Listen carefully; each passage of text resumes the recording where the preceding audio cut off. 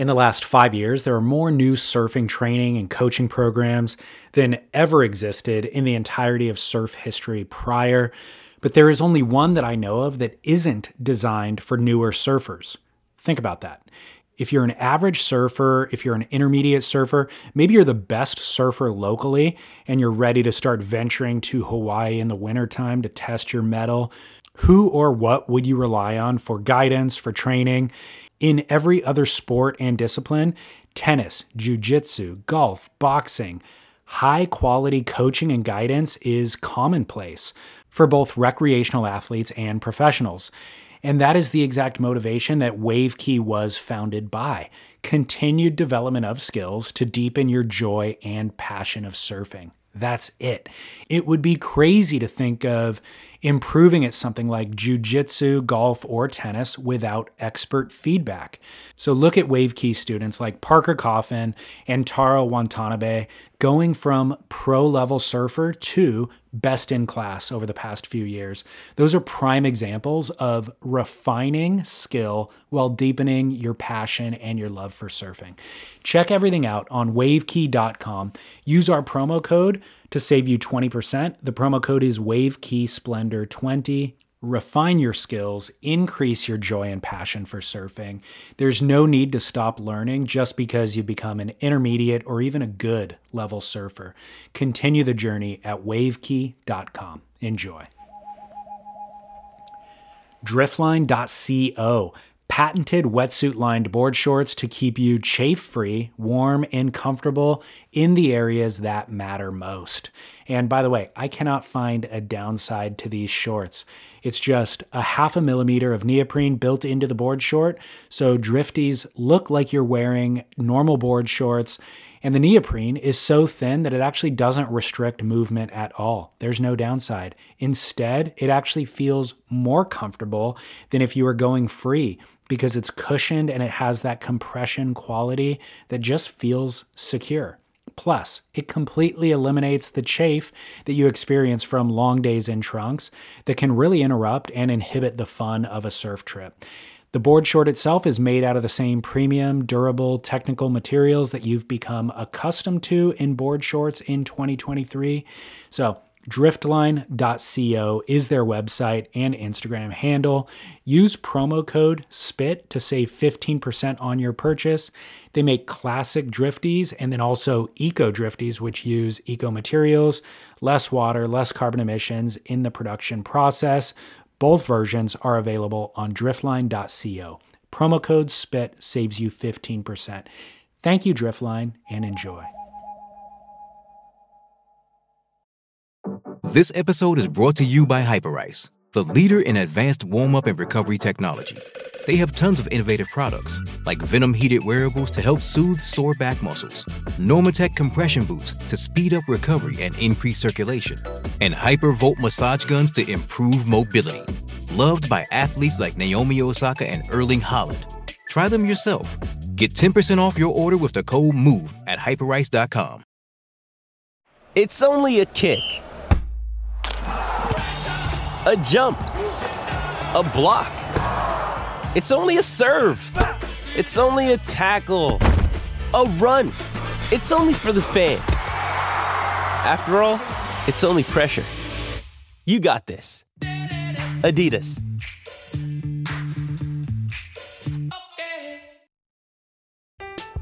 I'm Alex Rodriguez. And I'm Jason Kelly. From Bloomberg, this is The Deal. Each week, you'll hear us in conversation with business icons. This show will explore deal-making across sports, media, and entertainment. That is a harsh lesson in business. Sports is not as simple as bringing a bunch of big names together. I didn't want to do another stomp you out speech. It opened up so many more doors. The show is called The Deal. Listen to The Deal. Listen to The Deal on Spotify. Getting engaged is a moment worth cherishing. A one-of-a-kind ring that you design at Blue Nile can help your love sparkle. Just choose your diamond and setting. When you've found the one, you'll get it delivered right to your door. Finding the right engagement ring can be nerve-wracking. At Blue Nile, you'll have the expert guidance needed and a diamond guarantee that ensures you're getting the highest quality at the best price. Cherish all of life's moments and save up to 30% at BlueNile.com. That's BlueNile.com.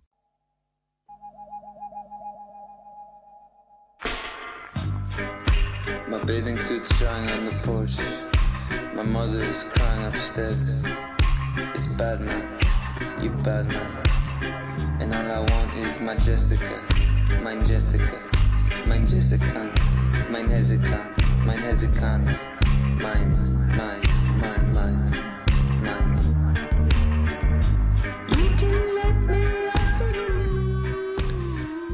This is a really fun episode for me. Shaun Crowley was a hot New Jersey contest grom in the mid-90s. I met him in the mid-2000s in the wine industry, of all places.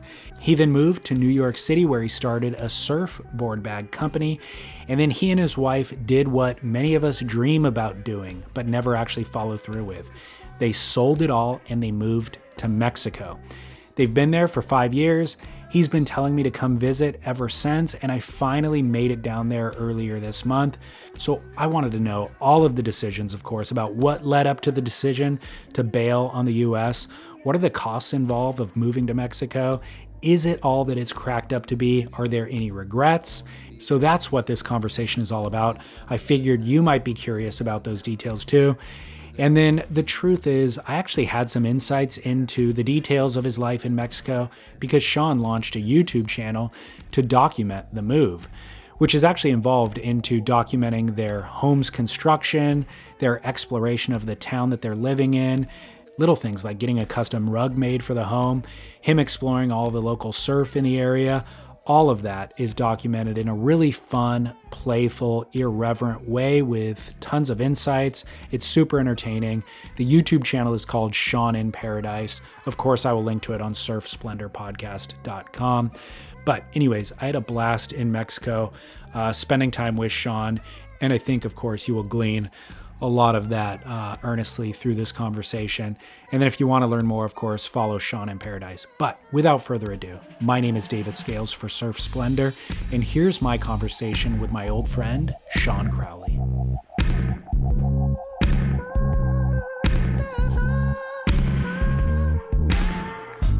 Teach me the bottom, teach me the spoon. I won't come near you. I won't come near Let's start with a cheers. Cheers. To this being so long overdue. Jeez, man. Cheers. 15 years? Since we first met?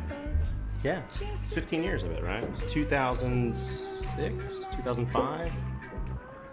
Yeah. Right around there. Wild. I know, really wild. I don't record a lot of podcasts with friends who were friends first before the podcast. That's true. I don't think I'm a listener. It's crazy. Yeah.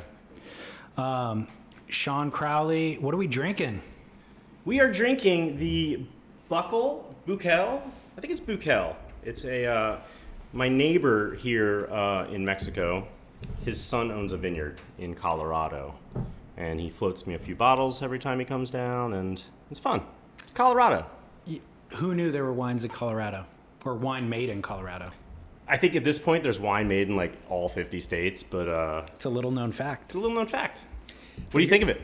It's actually way better than I expected it to be. It's not very David and I are a bit snobby with wines, and a Zin isn't like the first thing that I would want to be drinking with you after 15 years of, you know what I mean? And especially not in Mexico, like a big hot Zin on a hot day. You know that's all true. Mm-hmm. However, the best wine experiences of my life were more sentimental than they were about the bottle itself. Absolutely. And so this fits exactly that, where it's like, why would you be drinking Colorado Zin on a hot day in Mexico? Yeah.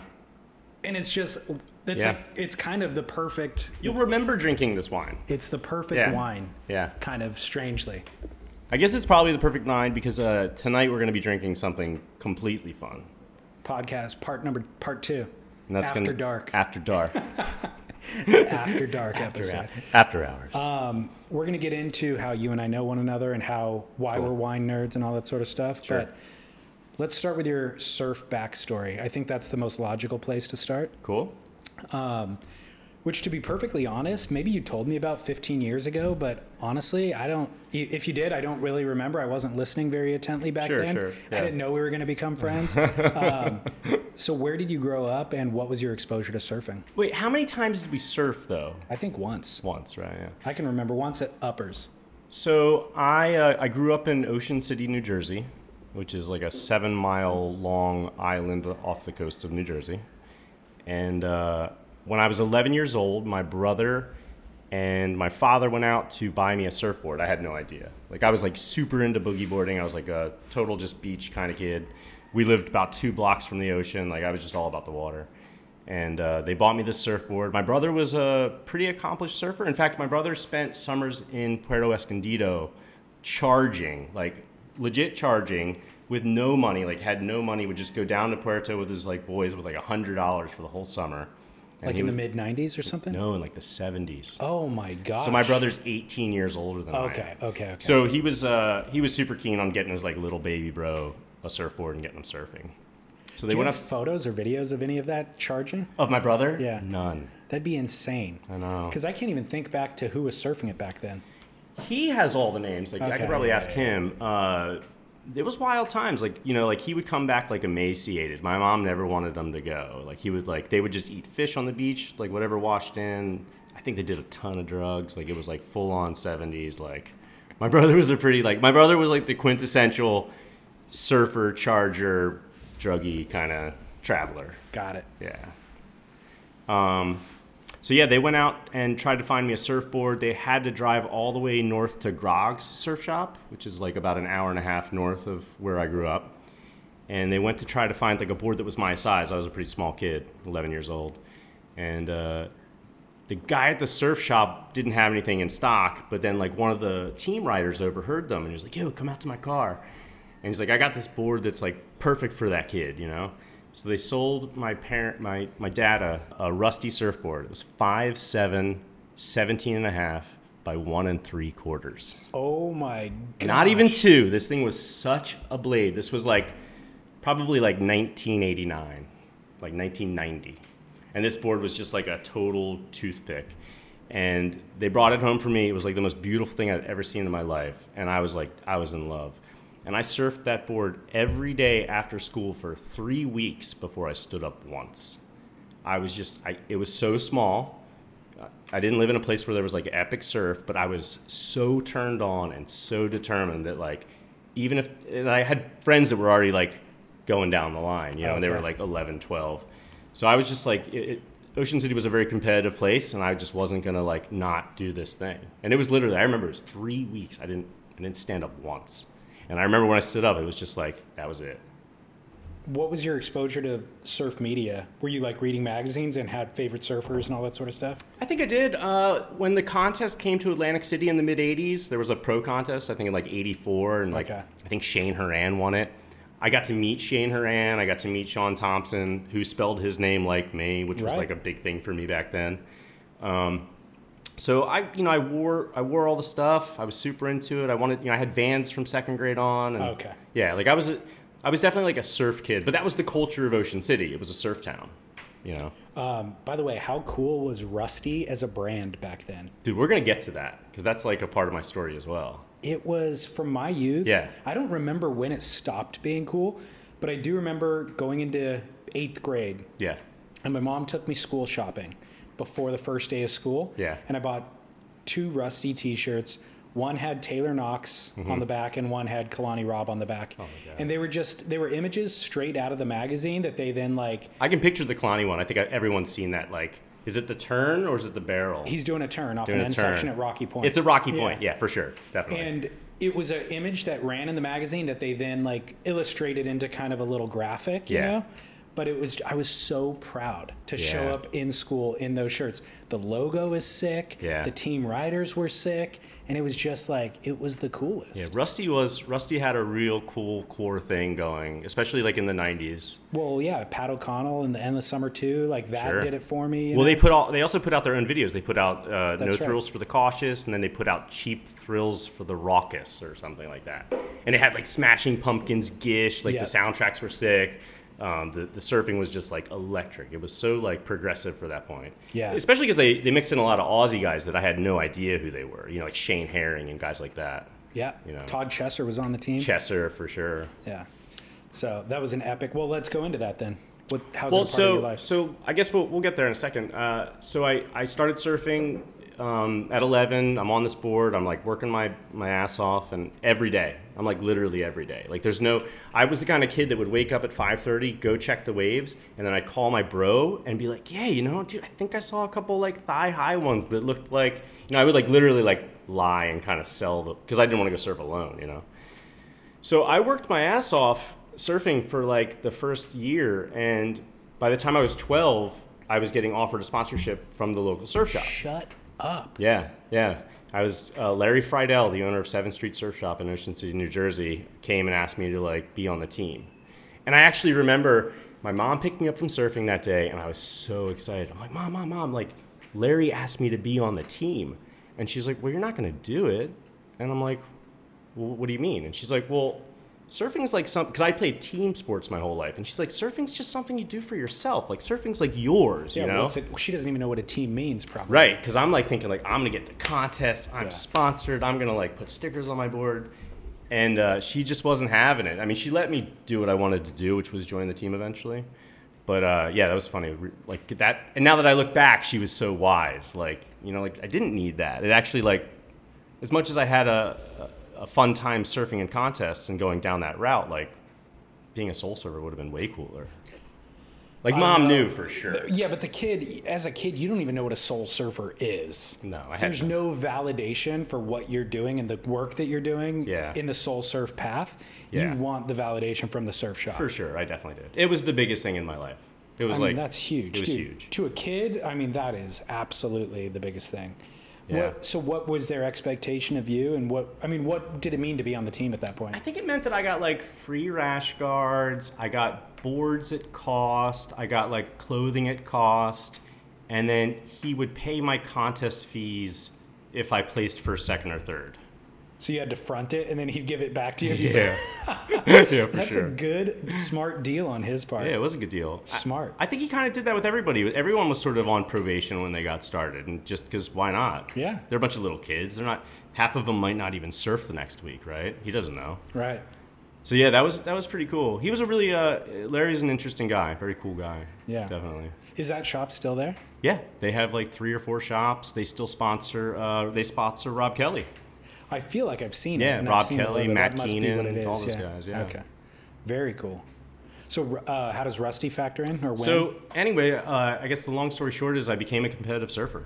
I was very serious about it, and I competed in the ESA and the NSSA, and I was winning contests, and I was sending my portfolio off to companies, and I eventually was asked to be on the Rusty team. So that was like that because you had sent them something? No. I'll be very honest with it. It was because Matt Keenan, who was a couple years older than me, was on their team, and he had recommended me essentially. He had sort of like vouched for me. He said like, here's his contest results. The team manager at the time, I think nationally, was a guy by the name of Darren Brillhart. Mm-hmm. Is he still in the industry? Totally. Oh, no way. Yeah, so he was I think he runs like production, organizing contests and stuff like that. All right. Brillo Productions. He was a super organized, like he was one of those guys, like he just seemed together. And like getting his validate, like he asked me very like adult questions when he was kind of like interviewing me. And yeah, he put me on the team. He was super stoked. He saw me surf at a Pro-Am contest in Atlantic City that I actually surfed against Nathan Florence in. Nathan Fletcher in. Yeah, right. And I beat Nathan Fletcher. And while we were walking out of the water, he said to me, "Man, they really pushed you through." And I was like a couple years younger than him, and I idolized this guy so much that I was just like, oh man, like I felt so small, like it crushed me. You know what I think that was? He's West Coast. You're not even on his radar. Like the East Coast isn't even on his radar. No, and the waves were absolutely junk. Like it was such a junky contest. And like I was good at surf. I'm still good at surfing junk, like he was a guy that was surfing the best waves in the world, And he came from a family that had legacy, so it's like he's surfing in an event he doesn't even want to be in. He doesn't want to be on the East Coast. Definitely. And then the local East Coast guy, he's going to just put you in your place. He did. Even though he lost, he's going to put you in your He place. for sure did.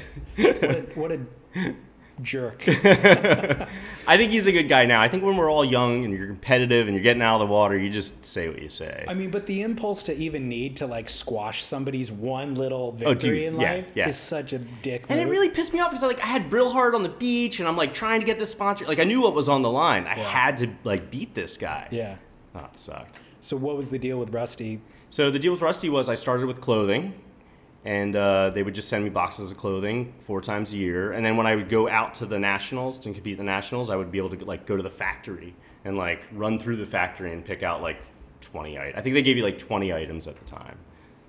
And you would like try to pick out like, because I lived on the East Coast, I would pick out like big ass weather coat, like winter coats and stuff like that, because I like, those are expensive. I grew up like super middle class, lower middle class, you know?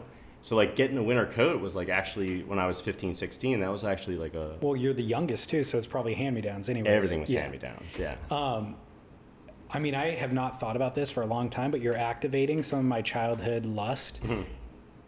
Getting a box of free clothing would have been the greatest thing in my life. It was amazing. As a kid. Yeah. I venerated pro surfers so much. Yeah. And I wanted, I lived in the fantasy of thinking that was a possibility at some point or something like that. And so if I ever got a free sticker, that was like gold. Yeah. But to be in that scenario where you're getting the box or doing a free run through, I get free boxes all the time now. And it's like... Oh, man, I miss all those boxes, I'll tell you. Do you? Yeah, for sure. But the thing is that I think I was more stoked on the first initial 7th Street Surf Shop thing. Were you? Yeah, because that was like, it's like you're always chasing the high, right? With wine or with whatever in life. Like the first time is the best, right? So when I got approached that first time and it was out of the blue, like that was huge. The Rusty thing to me felt like a culmination of a lot of hard work, like a lot of surfing sessions before school, after school, in flat waves, in 39-degree water. Like I earned that.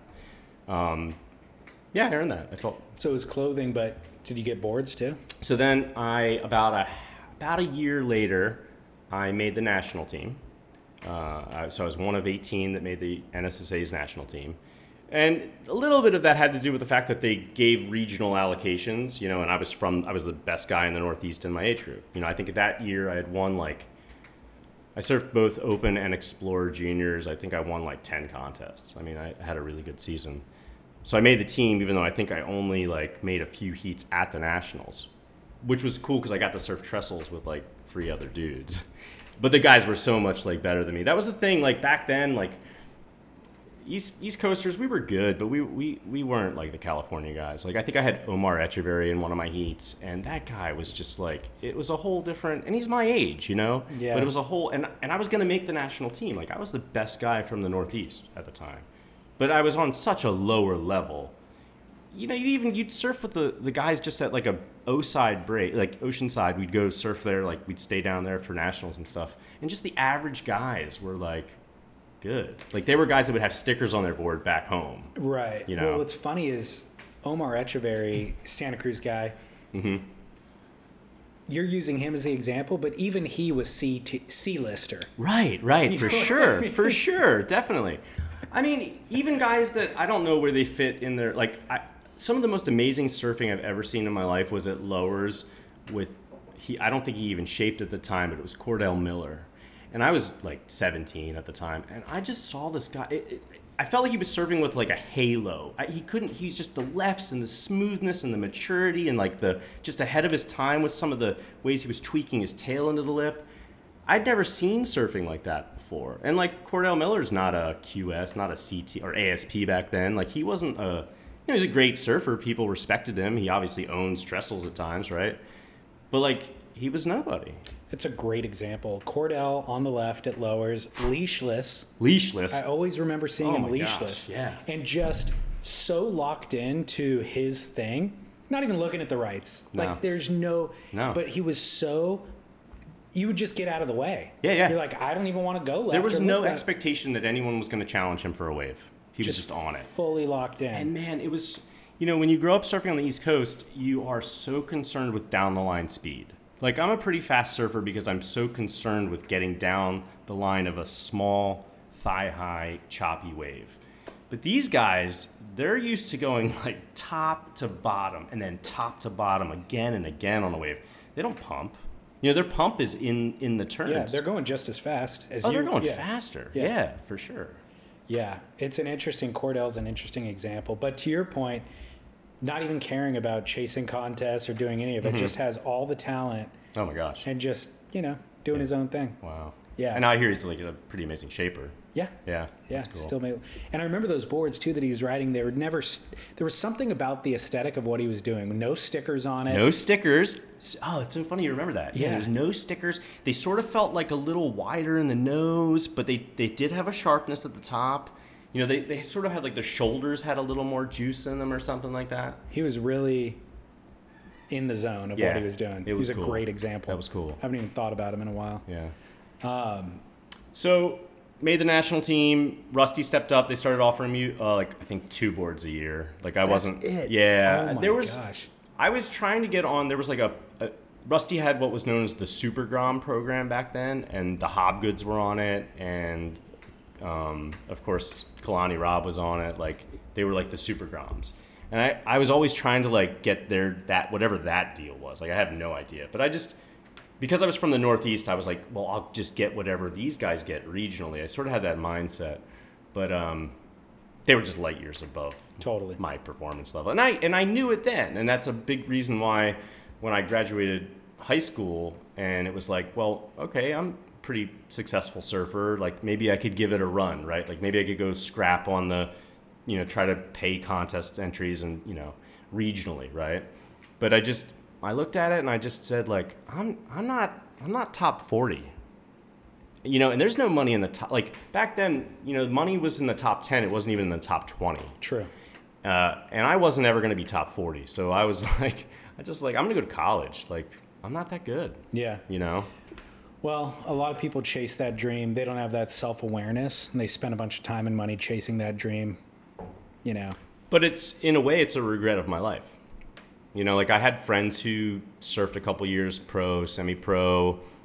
People did calendar shoots back then, and they started doing video shoots back then. Like maybe that would have been something that the idea of being like a Donovan Frankenreiter or like a soul surfer or a non-contest surfer was so foreign to me. But like the people that had vision. They navigated that path. Frankie Oberholzer, right? Yeah. But I just didn't have that. I didn't have that confidence, and I didn't have that foresight as well. It also could have been your demise. Can you imagine a young Shaun out on the road, traveling the world with full access to Vice? No. So, you know what's so funny that you say that? Because I always think to myself that I'm 5'7" on like the best day, and I think that is like my blessing. Because if I was like 6 foot and I had like that confidence of being like a tall person, dude, I'd be so crazy on a motorcycle. I'd already been to Mexico and died twice. You know what I mean? So like, I always think like, thank God you were short, man, because you'd probably be dead otherwise. You had to have something kick you down a little bit. Yeah, because I had a lot of like unearned confidence. Well, apparently not too much though, because you did identify that you didn't have a surf career ahead of you. It's true. It's true. Yeah. I thought you were going to blame Kelly Slater's surfboards on that's the failure of your career. I do want to throw that out there. I was riding these awful potato chips. They did not suit anyone surfing. Kelly and like a handful of 3 other guys were the only guys that could surf it. We were all still going with like these full rocker chips. It was awful. Yeah, Kelly, I think. Besides myself, Kelly is responsible for ruining my surf career. I agree. He's responsible for ruining everybody's surf progression. It wasn't my career, but I certainly spent 10 years riding those boards and ended up at the end of the 10 years. Probably would have taken me 2 years to get to that ability level had I been riding appropriately. Like the boards that we have access to now. Yeah, exactly. I mean, they're so smart, they're so easy, they really work for us. Yeah. But I will say this: the knifey boards there was an element of danger. They really cut a turn. Like when those tails were so narrow, like the way people would blast them in such like tight arcs, like that surfing's kind of gone. Like that real explosive, like tight radius surfing is kind of gone. And now you're seeing these like drawn out, like people call them combos, like going like from one rail to the other. And that's pretty, it's nice, but I don't know. I do miss like the aggressive, like Shane Powell, like snap. Like there's not as many snaps like that anymore. And I think that has to do with like those potato chips could really do it. The other detail is I went through so many more surfboards when I was young. Oh, yeah. And I was always riding hand-me-downs or used boards that I bought off the rack. Yeah. So they were probably already kind of construction, delaminated or something like that, but construction compromised. But I would go through 4 boards a year easily, then it'd be the only board I would ride. So I rode it a lot, but then it would be 2 or 3 months and I'd have to get something new.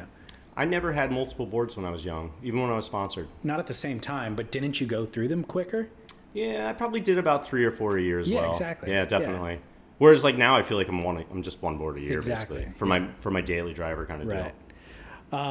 Well, what'd you study in college? Political science. I didn't know that. I wanted to be a lawyer. Really? Yeah. I never knew that. Oh, dude, I was full on going to be a lawyer. Like I wanted to practice environmental law. That was my deal. Wow. I know. That's weird. But I'm not even sure that I really wanted to be an environmental lawyer. I think I just was saying that because I didn't want to feel soulless. I probably would have just chased some money and went corporate. Did your parents want you to be a lawyer? Why would you even want to be a lawyer? Yeah, that's a good question. No, they didn't want me to, but they were really happy that I made that was the career path, Okay. But now, mind you, I barely graduated high school because of surfing. I basically got out because a Croatian calculus teacher passed me. I had like a D average. Like I had a 2.1 when I graduated high school. So consequently, I had to go to a year of community college and then, which I was dean's list at in Carolina. We moved to North Carolina, and then applied to schools and got into them and stuff like that. Oh, okay. Yeah. So you were smart. It was just. Yeah, I was surfing. Not applying yourself. My mother, bless her heart, she would we got 18 days of sick days throughout the school year, and she would let me take every single one of them, 9 per half a year, to just go surf. Amazing. Kind of amazing. So when you went to college, did you just get a bachelor's degree? Or I didn't graduate. You never graduated? Never graduated. Why not? You probably didn't know that. No. I mean, we've never talked about that phase of your life. There's been so much to discuss otherwise. There's been a lot to discuss, yeah. My mother, I ended up getting 90 credits, so I was a year away. My mother fell ill in North Carolina. I was up in school at Seton Hall in about 14 miles outside of New York City. My mom fell ill. My father didn't seem to be handling it too well, so I kind of went down to Carolina, took a semester off, and just never went back. And then I didn't want to go back. I didn't care at that point. And then I ended up getting a job as a newspaper reporter. And I worked as a newspaper reporter for almost 2 years in North Carolina, in Jacksonville, North Carolina. So I was like, well, what do I need a degree for? I can talk my way into a newspaper reporter gig. And so. What were you reporting on? So I was a beat reporter for Surf City, North Carolina. And I would cover everything from local politics, city board meetings, the board meetings that you hear people goofing on and stuff like that. I would go to those for 5 hours at night on a Tuesday and write a story about it the next day. Or if there was a fire, I'd write about that. It was a small beach town in North Carolina called Surf City. I've been there. You've been there? Oh, yeah. Did I ever tell you? On Topsail Island. Lauren lived on Topsail Island. Oh, dude, Topsail Island. I mean, I was born in North Carolina on Jacksonville base. I didn't know that. Yeah, so I was born right there. And then she lived there for a year. That's wild. It's a beautiful place. It really is. And they have awesome waves. Topsail, people don't even know. That's a cool place to live, for sure. It's a 26-mile long island, that's not quite barrier like the Outer Banks, but just as cool. Yeah. Sort of in the Wrightsville Beach area. Yeah. Yeah. Yeah. Yes, I was a newspaper reporter basically for Topsail Island. That's hilarious. Dude. It is hilarious. I covered so many, I covered antique store thefts and Yeah, she'd love to talk to you about that. Yeah, that's funny. About your time there. Yeah. Not to rush through some of that, but how did you end up in California? So, because you and I met in California for listeners. Yeah. So I'm working as a newspaper reporter. I'm working in a town that's a Marine Corps town, and as much as I like what I'm doing, I'm making $25,000 a year. I'm actually thinking that I'm a writer, so I start working on a novel, and I'm not getting any luck with the ladies because there's 29,000 Marines stationed there at Camp Lejeune, and they all like swoop up all of the girls that are in the area because they have like a nice job and a lot of security. And plus, I was a Northerner. I was a Yankee, so I just didn't have anything going on in North Carolina. My mom had gotten healthy, like we had worked on that for almost 2 years, and got my mom to a place where she was doing better. And my buddy that I grew up with in Ocean City said, "Hey, you want to move to California?" And I was like, all right, like I had some money saved up. So we moved to California, and my idea was I was going to move to California. I was going to get a waitering job to pay bills. And then all day long, I would work on my great American novel, which... Were you still surfing? When I arrived in San Clemente, like when we arrived in California, we drove across the country. I surfed for like 3 weeks before I got a job working for the Beverly Hills Wine Merchant. Okay. And I was ripping those 3 weeks. Like I was surfing down like Rivieras, you know that spot, San Clemente? And I was sleeping on some kid from New Jersey's couch in San Clemente. And like there was all these other, he was trying to be pro, his name was Kevin Richards. And he was like staying with all these other like younger pro surfers. And yeah, I was like ripping for those 3 weeks. And then like, of course I got a job and like that was it. I don't think I surfed more than 10 times in the almost 10 years that I lived in California. Were you surfing in the Carolinas?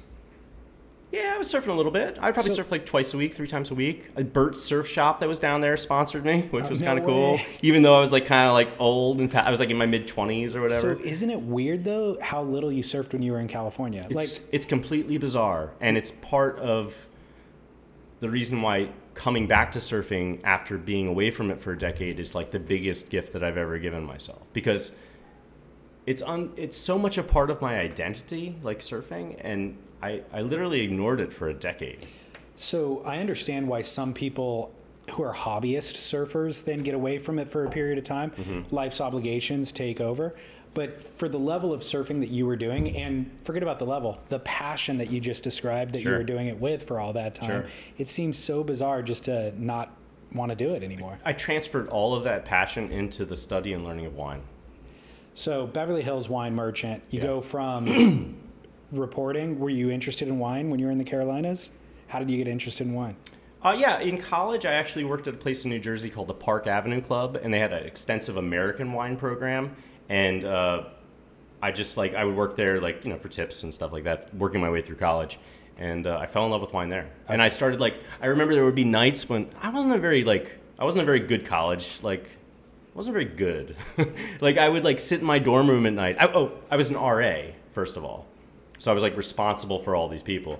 And I would just sit in my dorm room at night reading, Wine for Dummies 101 or whatever those books were, and, drinking a bottle of wine that I got from the restaurant.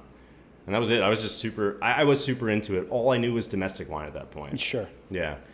I was totally passionate about it. Okay. For sure. So part of the plan with moving to California and working as a waiter was that I knew working food with wine. Yeah, I knew food and wine. I knew service really well. I knew fine dining service super well. I knew wine service pretty well. You know, enough as a 23-year-old kid can kind of bluff his way through it, right? Yeah. So yeah. So what were you doing at the Beverly Hills Wine Merchant? How'd you end up in Beverly Hills too? So they were opening, so I ended up in Newport because they were opening up a wine store and restaurant in Newport Beach. It was an ad in the paper because that's how you found jobs back then. I remember being in San Clemente and some weird housing, you know the housing developments are there, and circling ads in the paper, and it was wine guy needed, and I called up the owner's wife. She answered the phone, told me to come in for an interview, and I think that she just dug me. I think she liked me. She saw me as kind of cute and innocent because I kind of was that at the time. And I was very eager, very polite. I presented well. And she hired me to work in their wine bar because that was cool. And she hired me for $12.50 an hour. And the wine bar manager quit the first weekend that I worked. He was super stressed out. And they were him and the owner were battling, butting heads. And then she looked at me and she says, "You're the wine bar manager now." And I was like, all right, cool. So I was the wine bar manager. What year was this? This was 2002. Okay. Yeah. And how old were you? 25. Wow. Yeah. So I'm 25 years old, and the Beverly Hills Wine Merchant, which is a pretty established place. I mean, kind of an icon in the industry. Like, yeah, they were like, yeah, here's the wine bar.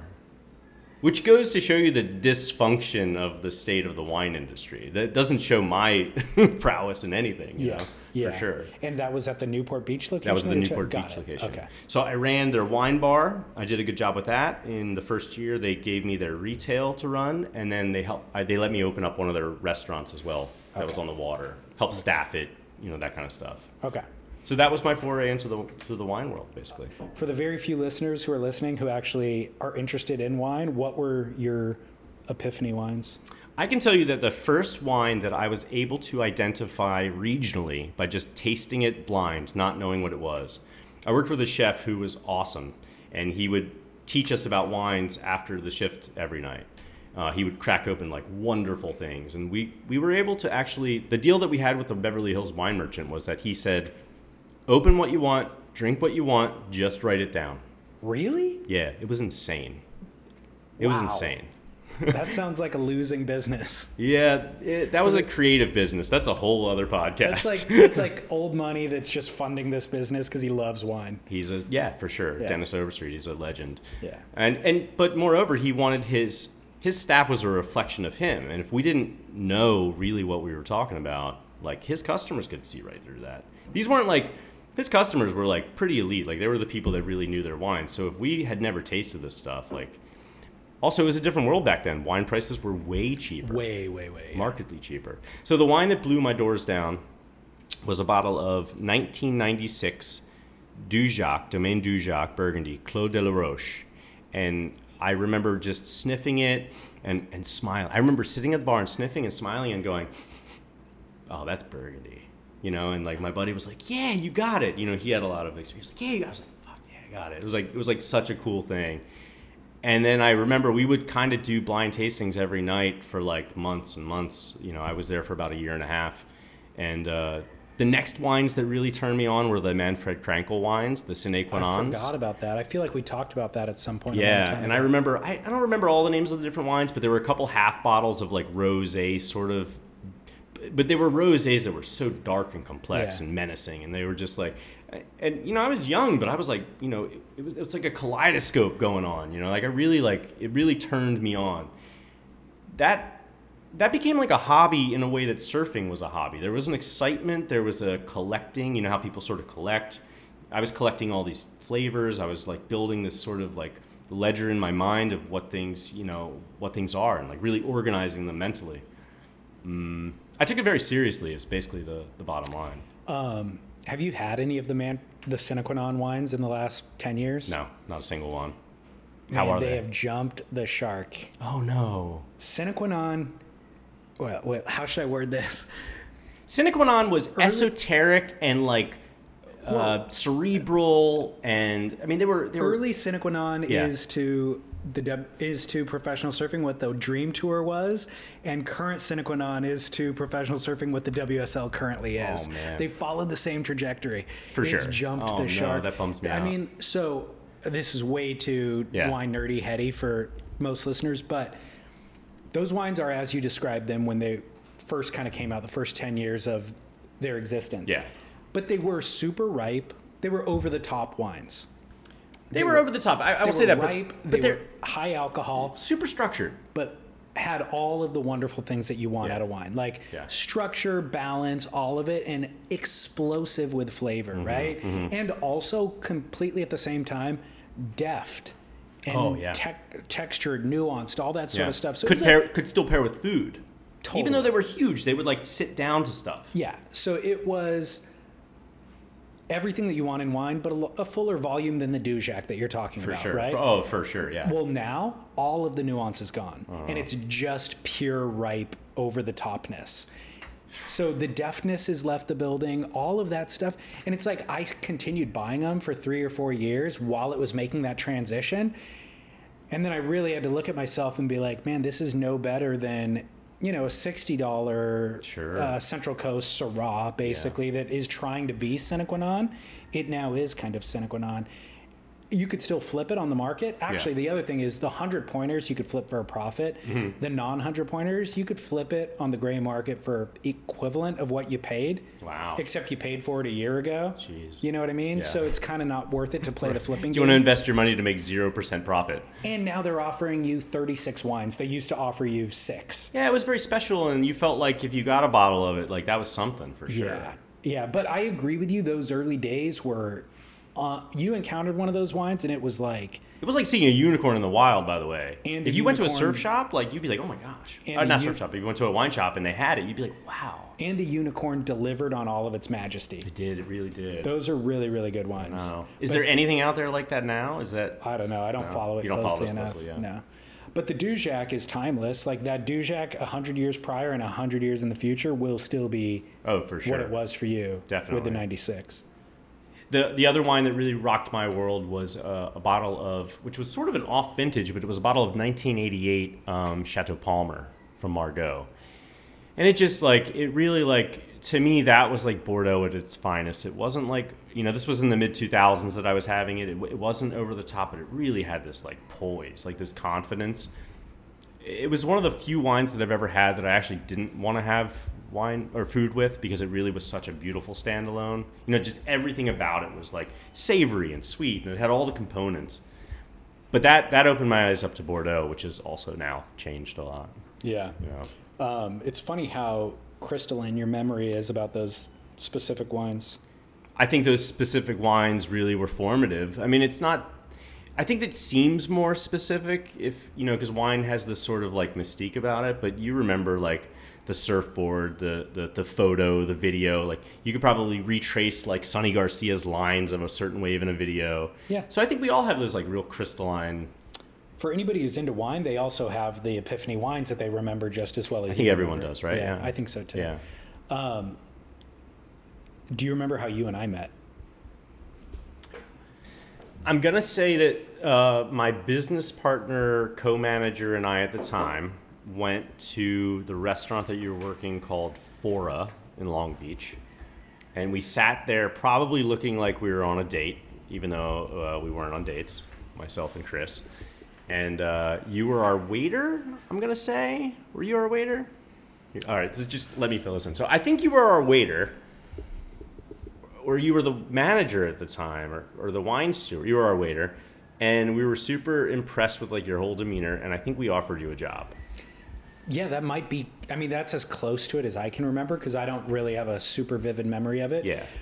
You guys worked in a wine shop 5 doors down. Yep. From the restaurant I was working in. Yep. And that wine shop had been there since 1938. So come forward. This isn't the Beverly Hills Wine Merchant. No. This is Maury's of Naples. Right. In Long Beach, California. Yeah. On the island of Naples. Yeah. And so it had been there. It was 3rd generation owner at that time. It had been there since 1938.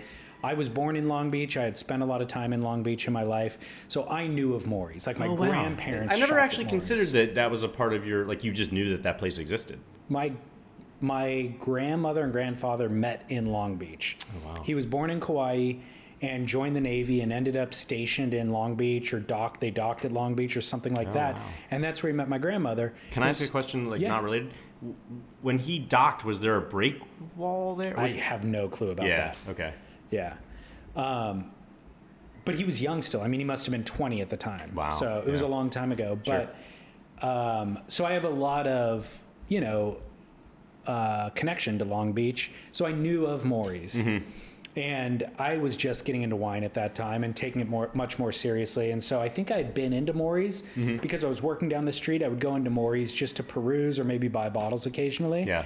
And was really developing an interest in that restaurant because on Naples, it's an affluent island that people live on and are super into wine. Tons of millionaires. It's bizarre in a way. And so they would bring in fancy bottles of wine to the restaurant. Sure. And the restaurant, I think, had a pretty good wine list as well. Fora was a good restaurant. That was a great restaurant. Fantastic, yeah. Yeah. And so my whole world was opening up to wine at that point. So I knew who you guys were. Mm-hmm. And so when you came in, I did not think you were on a date, but but I knew who you were and would have loved and relished the opportunity to work in the wine scene. Oh, cool. And so I don't know who presented, if you guys did offer me a job or if I asked if you had a job. I don't remember the exact details there, but We were headhunting at the time. Okay. Yeah, perfect. for sure. So the timing was perfect. Yeah. But I had graduated college with a bachelor's degree in psychology, and my dad. That's wild. I know. And That's my dad super and wild. my parents lived across the street from the college. Yeah. And so I was living with them still, and they were like, "Go get an MBA." My dad was like, "Go get an MBA." Good advice. Great advice, Yeah, right? for sure. And I'm like, I got a bachelor's degree in psychology. If I'm going to go to grad school, I'm going to want to pursue psychology. Yeah. He's like, I don't know, get the MBA. Everybody I know, you can use that in any industry. For sure. Like, just get the MBA. And I'm like, I don't know. I don't really feel passionate to do that, but I'm loving wine. Yeah. And so he's like, well, you're not going to work as a server for the rest of your life. I'd been doing it from the end of high school through college.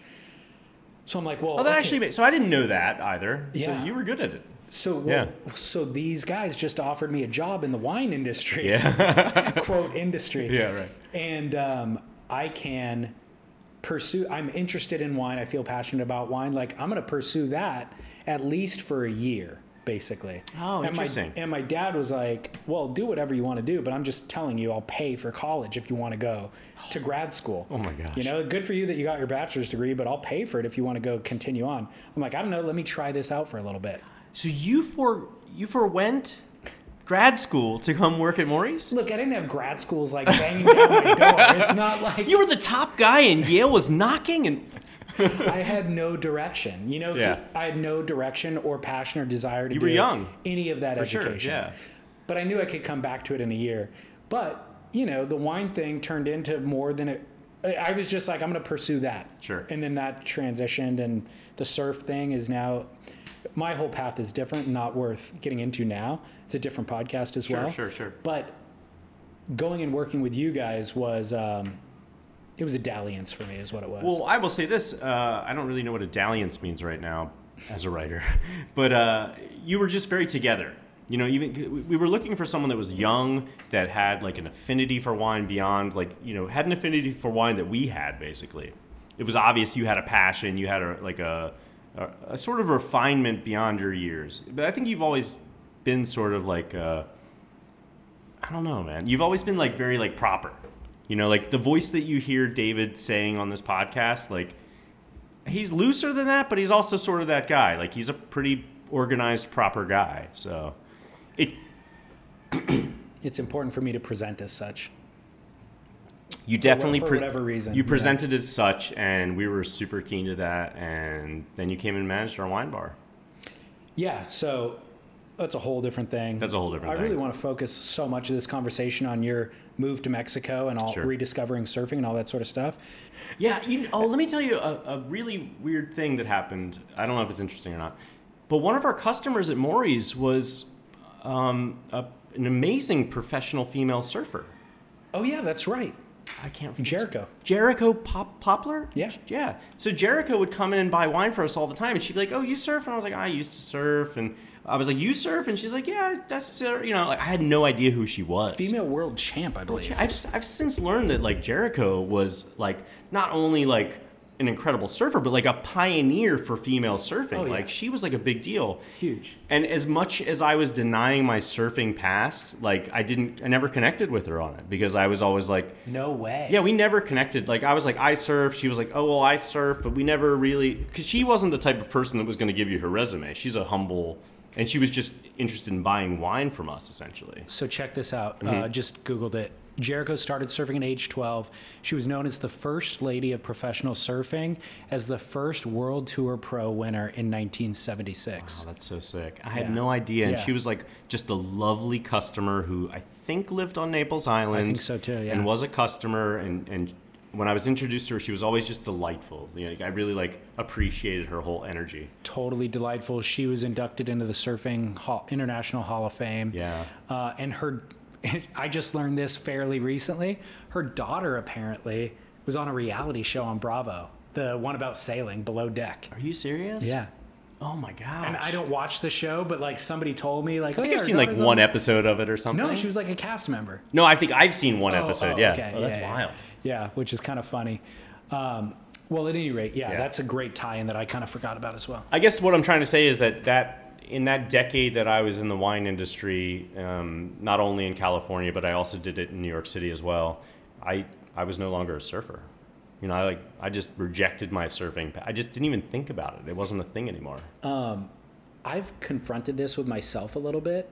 How much was that connected to, like, it could just be, okay, now you have a new hobby. Yeah. Or how much was it connected to drinking copious amounts of alcohol is directly yeah, for sure. detrimental to waking up early and doing physical activity? I think that, like, yes, 100%. But I think I had the bug before, how do I say this? I left surfing behind when I decided not to be a pro anyway. Yeah. Not to pursue the dream. I sort of left it.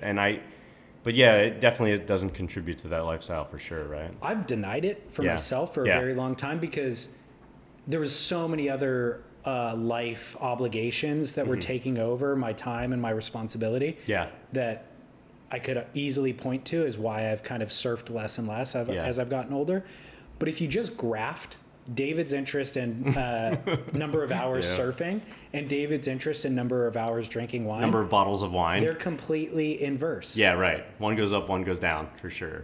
So how do you not look at that? Yeah, I think it's a little more complex for me. There's also a lot of there's some guilt associated with it because I didn't pursue it. There's some guilt associated with it because not only because I quit college, I quit surfing. There's some, I quit things at times. And that sticks out pretty personally to me, actually. Like feeling like a quitter? Yeah, feeling like, for sure. Like not following through. Yeah. Like I'm a great flash in the pan. I can shine super bright, but man, I burn out super quick. How's that novel coming along? It's great. Thanks. Don't forget to check out my YouTube channel. And realwatersports.com. I have 2 quick notes here. Scott Bass and I are booked and confirmed. We will be at Real Water Sports in the Outer Banks of North Carolina for 1 week in the middle of July. And we're actually hosting a meetup at the Waterman's Bar and Grill on Wednesday the 19th from 6 to 8 p.m. So Wednesday, July 19th. So if you're anywhere nearby, please come hang out. It's super informal, but we're going to already be there, and we'd love to just connect with anyone who listens to the show and has these shared interests. Plus, we just love the Outer Banks, so we're looking forward to being there in general, but connecting with you would be an added bonus. The second note here is also a little bit time sensitive. This morning, 1 hour ago, Brett Barley just dropped off 26 trade-ins. Used Super Brand surfboards. They're starting at $150, believe it or not. And I know Brett Barley's boards might be too small for most of our listeners, too high performance, too chippy, but Real Water Sports has an entire section of used gear. So you can find crazy deals like that on all sorts of stuff. They have a kite gear section. They have a foil gear section. So if you've been looking to get into foiling and the investment in it has been a speed bump, this is a great time to kind of hurdle that. Pick up a starter rig for 70% cheaper than you would pay for it new. So go check it all out right now. It's on realwatersports.com. Navigate down to the used gear sales section and get yourself the deal of a lifetime. realwatersports.com. Rourke.com. Have you watched Garden Variety yet? It is on YouTube, available for free. Harrison Roach and his mates traveling around Java on 2 strokes, riding waves, finding adventure. These are the trips that birth gear and clothing needs. Breathable materials, hidden pockets within pockets, elastic loops to tie keys or tools to, clothing that doubles as waterwear or streetwear. These are artifacts of adventure that can only be developed from real-world exploration. So whether it's climbing, surfing, skating, camping, motorbiking, or just city exploration, Rourke has you covered. See some of the gear being R&D'd in Garden Variety starring Harrison Roach on YouTube, but also save 15% by using our promo code SPLENDOR15 on Rourke.com. ROARK, Rourke.com, 15% off with Splendor15. Enjoy and thank you, Rourke. Hiring for a small business is critical.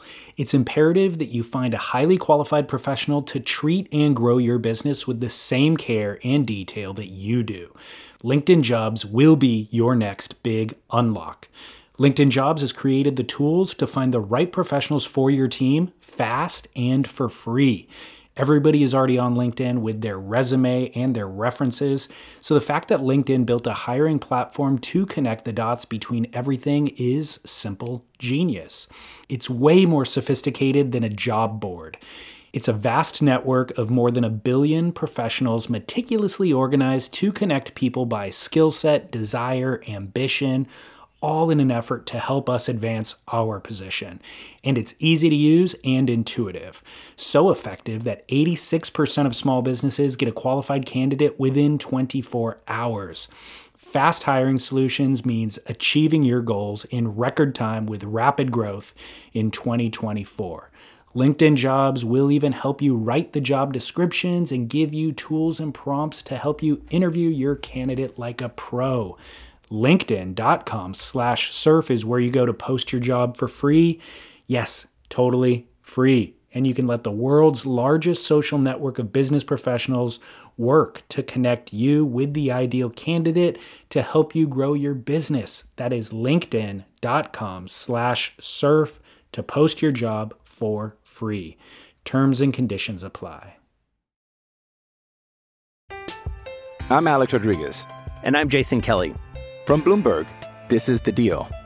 Each week, you'll hear us in conversation with business icons. This show will explore deal-making across sports, media, and entertainment.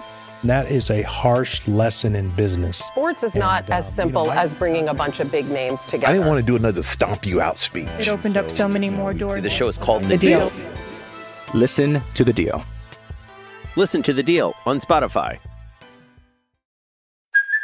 Hey, it's Kaylee Cuoco for Priceline. Ready to go to your happy place for a happy price? Well, why didn't you say so? Just download the Priceline app right now and save up to 60% on hotels. So whether it's Cousin Kevin's Kazoo Concert in Kansas City, go Kevin, or Becky's Bachelorette Bash in Bermuda, you never have to miss a trip ever again. So download the Priceline app today. Your savings are waiting. Go to your happy place for a happy price.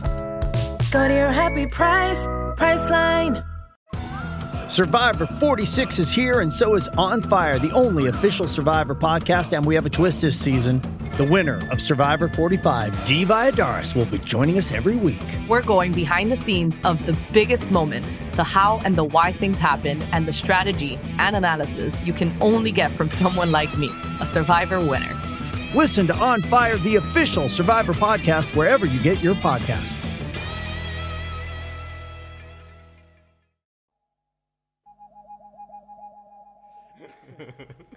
Okay, so you end up in New York. So you leave Southern California. We don't have to get into all those details, but you end up in New York working in wine, meet the love of your life. So I met the love of my life essentially online because I had a vlog, or I had a blog about a cat, and she was a cat person. And I end up in New York, and it's 2012, and the summer of 2013 comes along, and I think to myself, like, well, there's waves in New York. Maybe I should kind of like, I had some stability. My wife had provided some stability. She wasn't my wife yet, but she had provided stability in my life. My life went a little haywire actually after the wine world for about 5 years. It was just a total roller coaster. And then now that I had stability back and I was living in New York, I was like, well, there's waves in Rockaway. And I went back down to 7th Street Surf Shop, bought a board, brought it back up to New York. What'd you buy? I bought a JS. I bought like a 5'6" JS that was like a groveler kind of thing. It was actually 2 or 3 inches, probably too big in retrospect, but it was enough foam for me to like, I hadn't surfed for basically a decade. I hadn't surfed since 2002, seriously. Yeah, you and I did surf that once in California. I remember surfing uppers. Yeah. I don't even remember what you were riding or if you owned it. Did you borrow it? I don't remember. Yeah, I don't remember either. I don't remember a lot of those years, which might be the point of some of this conversation. And so I got that board back and I started surfing again in New York, and it was just like, wow. It was like my whole life started feeling normal again. I mean, I really felt like I was home again. Good for you. Yeah, it was really a big thing, and I was awful. I was so bad. It took me, I think, I would say it took me a solid 3 years to really look. I could turn and stuff like that, but you know, I surfed at a level that I still remember. You know, like there was I remembered the level at which I had surfed, and it took me about 3 years to feel like I was within 50% of that. Was your body just out of shape? My body was out of shape. My timing was out of shape. You know, all the core things were still there. Like, you know, once I got going, if I was, you know, if I had a sweet section or anything like that, it was easy. But no, like everything was just off. Timing was very off. Yeah. Yeah. So much of that for me personally, I've never taken that much time off, but is body. It's like, if I am off, I can always attribute it to like, I need to drop weight or I haven't been surfing. So like my quick fiber, whatever that is, isn't quite on. Fast twitch. If I get, fast twitch. If I get my, if I get those things locked in, then the mechanics are immediately back, you know? That's like good. My brain knows how to do it. Your brain does know how to do it. And I guess surf shape is so different. Like can be in, like I wasn't like out of shape or anything, but I wasn't in surf shape. Right. That's a totally different discipline. Right. You know? Right. You started a small surf brand. Yeah, so surfing kind of like, you know, it became the bug again. We started a men's fashion pocket square company. We started a surfboard bag company, which we did like these super high-end bespoke board bags, and then we started selling a little apparel as well. We got mentioned in the New York Times. I would say that like Stab Magazine's new board bags look surprising, like their black ones that they're doing right now are surprisingly like the design that I sent to Ashton years ago, but really, I mean, it looks very similar, but I didn't know that they were doing. They're doing this. They're doing board bags. They're doing these black board bags that have some sort of name, and they're kind of like they've got this indie sort of vibe. And I was like doing these really slick black board bags as well. Tell me what the concept was, and so the concept of our company, which we've shuttered now, was called Motai, and it was the idea. It was a Japanese idea, basically, essentially taking things that could be wasted and not wasting them. That was the concept. And it was giving respect to your items, essentially, to the things that you own in life. And so we were basically taking like offcuts of fabric from the garment district in New York, and you know they were like kind of like a neoprene fabric, and we were building board bags out of that. And then we were also supplementing some of the pockets and things like that with used wetsuits that like people were shipping us, and that I had in stock, and that friends had in stock, and stuff like that. So we sort of made this like homegrown kind of surfboard bag company and had a little following, and it was super cool. Like I had a lot of repeat customers and a lot of cool customers, and why'd you shutter it? Because we moved to Mexico, okay. Essentially. Yeah, things were going decent. I mean, it wasn't like we weren't getting rich, but we were supplementing some income. And then when we moved to Mexico, you know, to ship a board bag to the United States is just, you're going to add $50. It just was problematic. So. Yeah. Especially at the level that we were interested in being. You know, even getting the raw supply chain that you're talking about isn't available here. It's not available here at all. So everything's interrupted. So the reason why I want to focus so much of this conversation on the move to Mexico is I think so many Americans fantasize about, so many Europeans just move internationally without even thinking about it. It's just a common thing in the culture. It's a rite of passage, right? Yeah. And I think a lot of places around the world, but Americans, I think, feel probably anchored to America for, I don't know why. I didn't have a passport until I was 33. Really? Yeah. I didn't know that. Yeah, I didn't even leave the country until I was 30. Gosh. Well, no, that's not true. I mean, I went to Barbados surfing at a time when you could fly with just your student ID or your driver's license or whatever. But yeah, no, I didn't even have a passport until I was 33. So for a lot of reasons, people now are considering getting out of America. Yeah, right, for sure. A lot of new reasons. Yeah. While they once felt anchored, now it's just so unbelievably expensive. Yeah. There's so much just going on, whatever. It's a lot of drama. A lot of drama going on, sure. right? And then you look at how other people live around the world, and you're like, wait a second. The quality of life is just different. It's different. And better elsewhere. And we were living in New York. I guess everything goes back to the fact that my wife and I got married in 2015, and I was charged with planning the honeymoon. My wife was the primary breadwinner at that point. She was a fashion designer that worked for a pretty medium-sized company in New York City, a successful company. And so I had all the time in the world to like plan our honeymoon, essentially. We're married in September. The honeymoon's going to be like around Christmas time, around the holidays, because that works for my wife's schedule. And I was just sort of looking around because we needed some place that was like close enough, but we wanted to go to a beach, but I wanted to surf. You know, that was the main thing. And Mexico seemed like the sort of like easiest flight from New York City, like 6 hours. We had considered going to like the Philippines, and that was like 18, you know, it's a whole nightmare. So I looked down at like Puerto Escondido, and I'm like, I'm not a big wave guy anymore. Like, I don't have that in me. And I didn't want to go to Baja because I don't want to put on a wetsuit, you know, in the middle of December. So I'm searching on the computer, and I come across a Surfline article that said siestas in Sayulita. And it showed like an image of like some Mexican flags, like the colored flags and the town. And there was an image of Luke Davis like doing like a little cutback on like a 2-foot wave. And I'm like, I'm pretty familiar with 2-foot waves, you know? That's my wheelhouse right there. And so I was like, oh, cool. And I read the article, and it was basically like, come to Sayulita if you want to surf, but you also want to like hang out and be yoga and be kind of like go to eat some food. You know, it was basically like I was planning a honeymoon with a side of surfing. You know what I mean? Like it wasn't like a surf honeymoon. So my wife was like, cool, whatever, I don't care. Like let's just figure it out and go. So we came down here on our honeymoon. We're staying in Sayulita. It went flat in Sayulita, and I heard about this town to the north called San Pancho. And we came over here and to this town, and it was like this incredibly like cool hippie town, very small, like a lot more quaint than what Sayulita is or was or has become, which is pretty populated. And it just felt like home. It actually felt like Ocean City a lot. Like it felt like the tourist community that I kind of grew up with, essentially. And we kept coming back to this beach and coming back to this beach. And I'm surfing here in San Pancho. And little do I know that my wife is on the beach scrolling through real estate listings. And she's like looking to see like, what's a plot of land in Mexico cost? And on December 31st, the day before we left, so New Year's Eve, we met with a realtor who showed us 2 pieces of land in Mexico.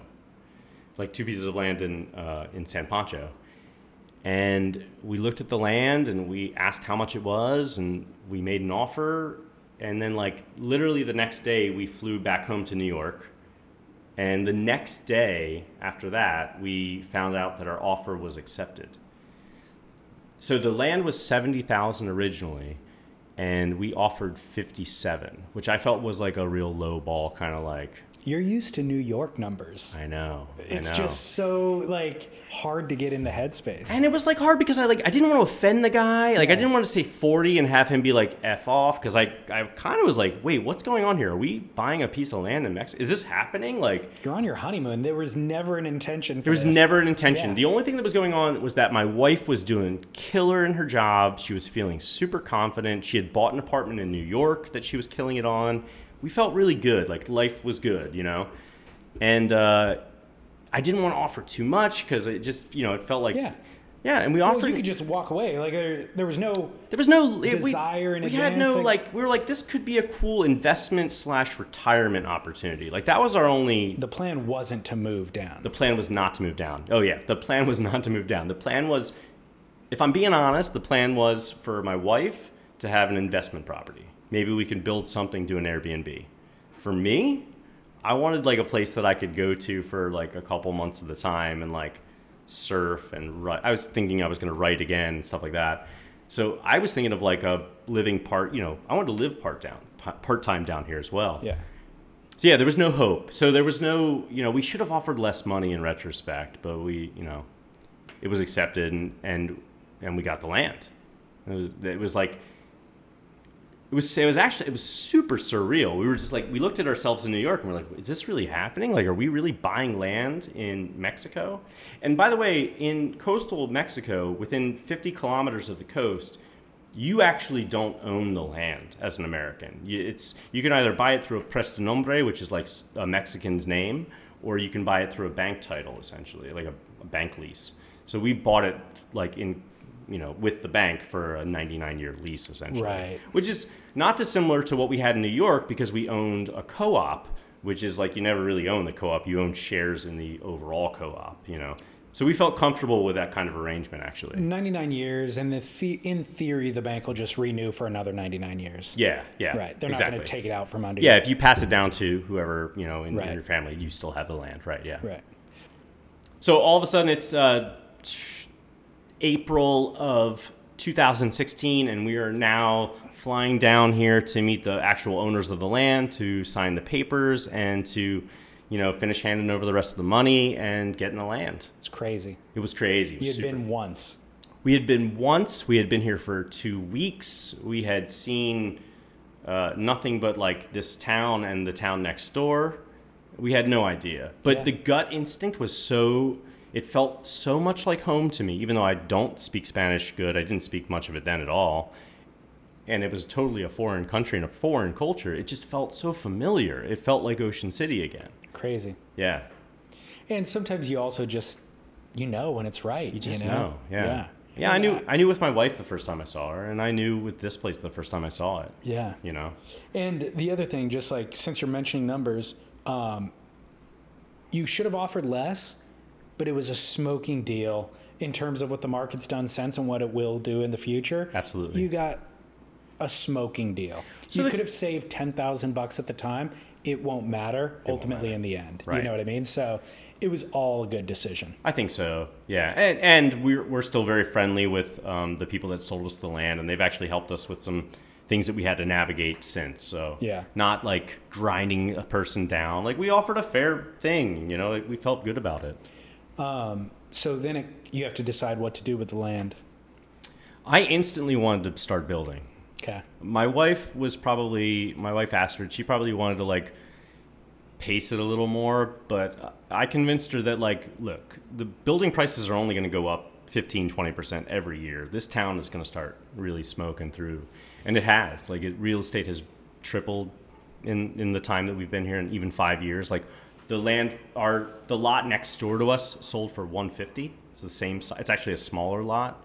So in that sense, and building costs have gone through the roof. I mean, they've actually probably gone 5 times since then. So our plan was to build, to rent, to come down a little bit, to use it as a vacation home, and to maybe retire down here someday.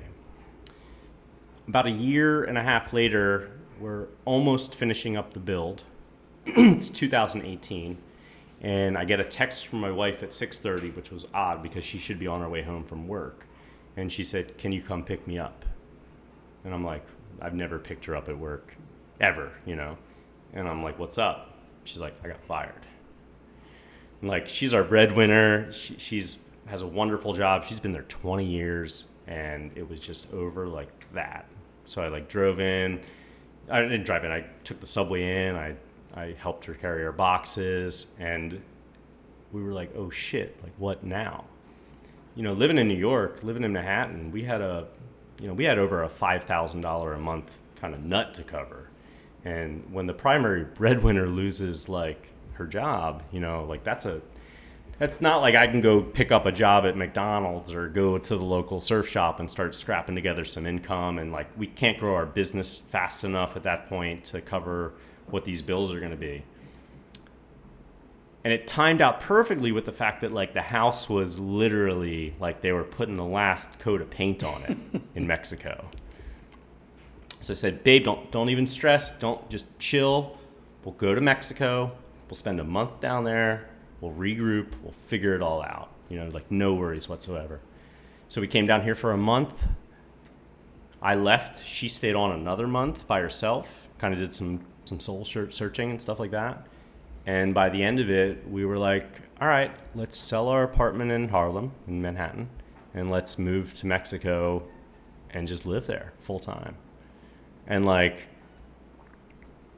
was shocked, but at the same time, I was like, fuck yeah. I was like, this is the dream.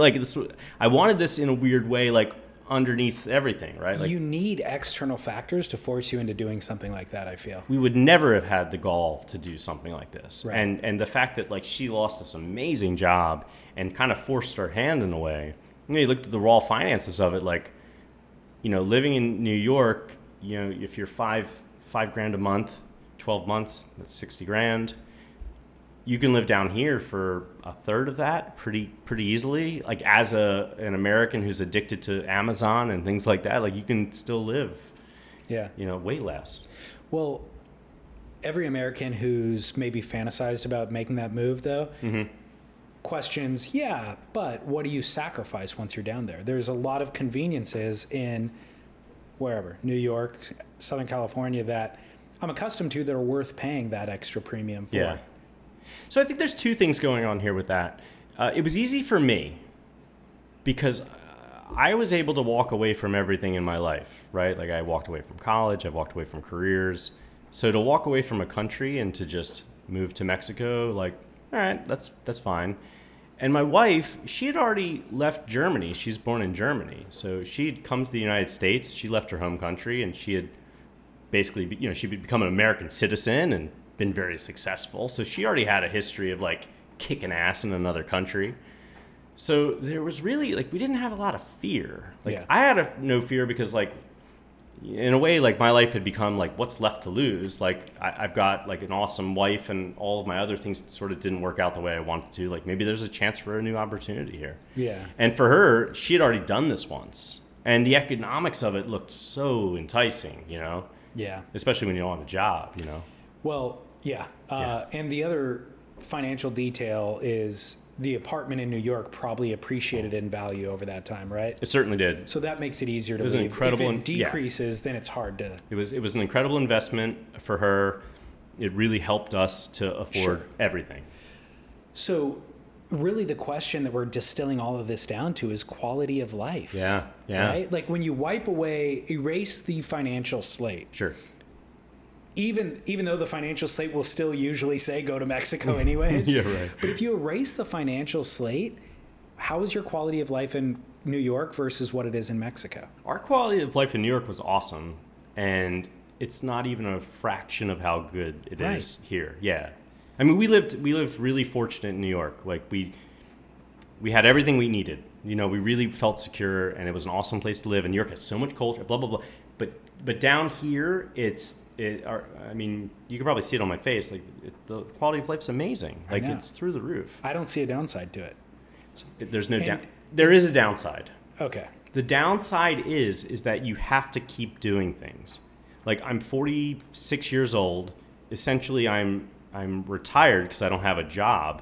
I've since launched a YouTube channel, and like that's something I'm super passionate about now, creating videos. But I had to do that because, idle hands are the work of the devil. Like, you've got to stay busy. And my YouTube channel is called Shaun in Paradise, but it's almost like a little tongue-in-cheek because I talk about my mental health issues. I talk about depression. I talk about, like, kind of going through things that have, troubled me in my life. Because you can live in paradise all you want, but unless you're, like, still progressing as a human and growing as a human and pushing your life forward, like, you can't just sun yourself on the beach and surf and drink margarita. Like, it doesn't work like that. That creates a very unhealthy, unstable, unhappy human being. Yeah, I mean, I'd be shocked if somebody made it to our ages and thinks that any of that is a good idea. I don't know. I on my YouTube channel, I get so many comments where people are like, "That is amazing." Like, oh, you don't, like they think my life is a party essentially. Yeah. I don't. Well. I don't know. I think some people think that some people that have worked, the people that have checked all the boxes and been super responsible and have worked passionately and did the right thing and did the noble thing in their lives, and they're maybe 20, 25 years into a career and they're doing all the right things, right? They look at a life down here as just like it's I could detach and do that so perfectly. I would be so happy with that because all of the struggles in my life are so and like. For a time, you would be, but as humans, like we can't be idle. We can't. No. We can't. We have to keep moving. Yeah. Like it's super bad if you don't keep. The idle thing. You actually need a professional thing that like challenges you and makes you scared. Essentially. The idle indulgences that you were referencing, drinking or lounging on the beach, only are interesting and fun if you worked super hard and you're exhausted when you participate in them. True, for sure. That's how I feel. Yeah, no, it definitely like it is so shallow and hollow. They're good if it's not the 2 weeks of vacation. Yeah, but if it's not a reward for work, it doesn't feel right. Yeah. It really doesn't feel right. You feel guilty. Like I still wake up, even though I don't have anywhere to go, I still wake up at 7 a.m. with like a little pit in my stomach that I need to like go. Because that was the only way I survived for so many years, especially in the 5 years or so that my life was pretty bad, you know? Back to making the decision to leave. Sure. If you had a kid or more, what decision do you think you would have made? We wouldn't have done it, I think. No, that's not true. My wife's European. She might have been able to see it. I probably wouldn't have been able to see it. Do you think that a child would have the same educational opportunities here? I'd like to think that my child would have better educational opportunities here, for sure. I think that there's a worldliness that you get in a town like this. You know, they become multilingual so fast. You know, all the kids that are in these neighborhoods, there's like Montessori schools and international schools all around here. Yeah, for sure. And these kids are all learning like English and Spanish just like that. There's tons of French down here as well, so they're also picking up on that. I'm actually... Look, you can regret what you regret in your life, but my wife and I got together in our 40s, essentially, late 30s and 40s. We just opted not to have a child, but like, it would have been nice to have a child down here. I see the families raising children down here, the gringo families, because that's what I can relate to, obviously, and it looks awesome. Yeah, it looks really healthy. Like these kids look happy. I don't know how it turns out. I can't decide that. I can't see that, but from what I see as a spectator, it looks wonderful. Especially comparing it to, New York and the way kids are raised. 100%. Yeah, because I think in New York at this time, like, maybe if I raised my kids in the 90s or the early 2000s, it was different. You'd let them fly a little more. But like, I understand why parents become helicopter because the world's become a little different. You know, I get it. Well, I mentioned to you this morning that location San Pancho as a location is, maybe the best place in Latin America that I've been to, in terms of having where I would want to move, essentially. Every other place I've been to, I can have a pretty distinct reason that I wouldn't want to be there long term. Sure. I could spend 3 months there, I could vacation there, and I love it and all that sort of stuff. But I don't know of anywhere that I would rather live in. And there's a lot of expatriates, it seems, that live here. Sure. And so that's why the Montessori schools pop up and all that stuff. Yeah. But there's nothing here that I feel like would be a sacrifice from my current quality of life. And you came from New York, which, let's talk about the restaurant scene in New York, is among the best in the world. Phenomenal, and cheaper than, by the way, you can eat so well inexpensively, too, if you're smart. No, in New York, too. In New York, okay. But still, this trumps it. This still trumps it. Yeah. This little town. So this little town, it's one main street. Yeah, Tercer Mundo, third world. And on the one main street, I'd say there's 8 to 10 legitimate culinary, inventive, using as good and as fresh of ingredients as I've had anywhere from the fish to the meat to the vegetables. Yeah. Right? And they're equally as experimental and inventive as anywhere that I've been in the world. I don't get it. I don't understand where it comes from. We've met some of it doesn't make any sense. I think it's people, this town seems to be a magnet for like-minded, creative individuals from all over the world. We have tons of Argentinians, we have tons of the French, we have tons of Americans, Canadians especially.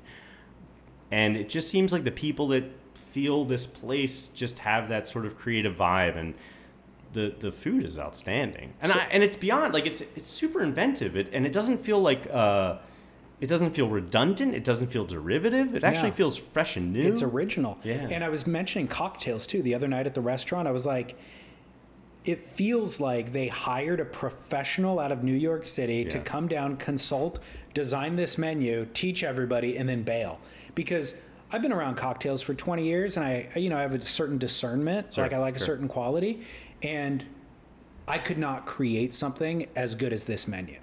This was a professional that did this. So it's really impressive. And that was just one restaurant, but there's 10 of them that are like that. It's a population of 3,000 people. You know what I mean? Like, that's the crazy part. This is a speck on the map. It's really interesting. So I'll bring all of this up to say, if this podcast is a sales pitch for ditching everything in America, and if you find yourself in another small town in Mexico or elsewhere, it may not be as delightful as the experience you found yourself in? Oh no, this felt right. This is unique. Yeah, this felt right for our personality, for our situation, for the timing, for everything. Like the stars aligned. We've been to some other places in Mexico. I'm sure there's other towns that are just as exceptional. This is an anomaly. I think it really feels like and it's you nailed it at the specific time. Like it's going to get bigger. I mean, and that's part of the question: should we be putting it on blast as much as we are? Yeah, because I think that to move permanently to Mexico, like for vacationers, just come, spend your money, tip well, please. But to like, we're permanent residents, we're going to become citizens of Mexico at some point. To go through all of those hoops, it's a lot. Yeah. So if you can do it, if you can sort it out, if you can navigate the whole system, like come down, and do right by the Mexican people. Like they're the kindest. I always say this, like if you saw a dude walking down the streets of Harlem and Manhattan where I used to live and he was holding a machete, like you'd be super freaked out. But I see dudes walking up and down the street here in San Pancho with machetes all day long, and people are normally fearful of stuff like that. And to me, it just looks like home. Like that's this town. That's a brother. Like that's a family member. Like the first couple of questions I asked you when I got here were about safety. Sure. We parked to check the waves, and I'm like, should I leave my wallet in the car or my phone or like what? Yeah. I was concerned about it, and now I get it. Yeah, there's feel no safe. Concern. No, there's no. I'm more concerned at home for sure about my safety. Oh wow, that's interesting. Yeah. So now the conversation is about waves. Yeah. So what are the waves like around the area? They're average. They're average to good. It's sort of like anywhere else. Like I grew up in New Jersey. Like the waves weren't that good there. Like people have made New Jersey look really good in the last decade because there's some pretty good filmmakers and some great surfers. But like on the whole, it's pretty average. Yeah. And here it's pretty average. There's spots that fire perfectly twice a year, 3 times a year, 5 times a year. There's spots that are specifically just like winter spots and summer spots. I would say that you can surf 365 days out of the year if you're willing to drive a half an hour and you're willing to surf a longboard. Like you can always get in the water and get some waves if you're willing to like jump on a 9-footer. So if your desire is like, I got to be in the water daily, you could do it here. I surf basically every other day, like almost like as a metronome, like my back hurts more if I surf 2 days in a row. So I try to just like space it out a little bit. But there's always a wave somewhere. It's always waist high. It's always waist high somewhere, basically. But it's never epic. Well, I'll put that into context for people because the definition of average varies around the world a lot. Sure. And I would say, and I come from Southern California where there's actually good waves. Good waves. Yeah. And this is good. Like it's average in terms of, well, it's not 6 foot and barreling. Right. But how many surfers are actually going to perform in 6 foot and barreling? Not many. So by the vast majority, so I wouldn't recommend to, my pro surf buddies to come do a trip down here. No. They'll all be bummed. They'll be like, the waves are soft. Yeah. But to everybody else who's listening, you can come down here and you can get waist to chest high surf, point breaks, warm water, and beach breaks, and kind of everything in between. Yeah, definitely. It honestly, like if you look at the coastline of San Clemente, let's just say from San Onofre up to Laguna Beach. Okay. All of those waves are similar to what this whole coastline is like. Yeah, definitely. I don't know if there's a lowers. There might be a lowers somewhere around here, but there's a lot of San Onofres. There's a lowers right for sure, definitely here. There's a bunch of San Onofres. There's not a creek that has that sort of like real heavy bowl, beach break bowl kind of thing. Although Venero's there might be. Yeah, that's a really good. There's a little bit of everything for sure. So that's a pretty impressive. Again, not for like. Yeah. If Parker Coffin is going to take a surf trip, he's not coming here. No. But the thing that's cool about here is that if you're willing to drive a little bit, if you're willing to walk a little bit, through the jungle or down the beach, and more importantly, if you're willing to wake up early, sunrise, you'll surf by yourself. You'll surf with 5 guys or 3 guys. A clean reef break that's, like we surfed the other day. It was me, you, and one other person, 2 other people? There was 2 people. They left. We surfed for an hour by ourselves. One dude came out who was zero threat. Zero threat. And it it was quintessential waist high plus. Point Break. Point Break. Yeah, for sure. With turtles popping up and the water's warm and you do 6. Oh, by the way, I want to say this because I don't think this gets talked. I don't know if it, as a listener, David Lee Scales can surf. I hope you don't edit this out, but David Lee Scales is like a solid, real surfer. Like, you listen to these guys on the podcast and you can kind of get what, but I know David kind of keeps it on the down low with his Instagram. It doesn't you don't post clips much or anything like that. He's a real surfer. He's a real like smooth, good surfer. That's nice of you to say. Thank you. But it's true. I want to say that because, honestly, I don't remember how you surfed 15 years ago. So seeing you this time out and seeing you like come off, get that first turn, then like bam into like a little low cutty, like it was cool. It made me stoked. Well, it's funny. Our mutual friend Tyler Brewer in New York. Yeah. One time he came to Southern California for work, I think it was, and he's like, "Hey man, I'm coming out on whatever Tuesday. Can we get together and surf? I've got like 3 hours in the morning." And I pull up the forecast and I'm like, shoot, there's going to be some waves. Like, yeah, I'll get up early. Let's go do it. Let's hit Newport for where he was staying. And we surfed pretty good waves that morning, like rippable, punchy rippable waves in Newport. And it just so happens that I ripped one wave in front of him. Oh, no way. Yeah, just one. Isn't that is that the best thing ever? So it's like, he and I have been friends for a number of years, but only through podcast world. So then he went back home to New York with just one wave that if he would have seen 3 of my other waves that day, he would have been like, David sucks. But he happened to just witness the one that I ripped. And so then for the next 3 or 4 years, I'd get messages from random people in New York or mutual friends or podcast listeners. They're like, hey, dude, on the down low, I talked to Tyler. He said you rip. That's and so I'm funny. like, perfect. I planted the seed with the one person that's going to spread the word. The apple seed or whatever. Yeah. It's going to plant it everywhere. He just went and planted. I'm just quietly leaning back. I'm like, yeah, bro. That's right. Don't tell anybody, all right? Well, you can tell everyone that I dug every single rail on the first day that we surfed, and then the next day was a little bit better. So. People don't need my telling of your surfing because they can watch it on YouTube. That's true. So we've covered all those bases, but that you kind of touched on it a little bit was Shaun in Paradise. So yeah, what is the concept for Shaun in Paradise, and why is that the platform for you wanting to execute the concept? Interesting. So I started a YouTube channel 2 years ago on my birthday, and it's because I knew that I needed something to occupy my focus. And I wish I had started it years before. I'd always been interested in film and things like that, but I never had the confidence. I didn't really like the idea of filming myself until I did. And then I completely fell in love with, I've completely fallen in love with the medium. So I gave myself the gift of, I was going to do it for a year just to kind of document my life of moving to Mexico essentially.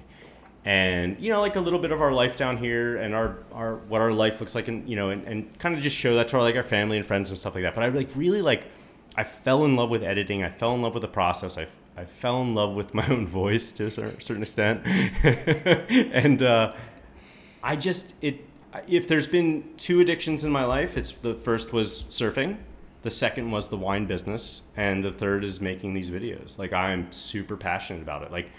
People always say oh, what would you do if if money wasn't an issue? I'm like, well, money's not an issue. I'm doing this for 2 years now, and I haven't made, but a couple bucks.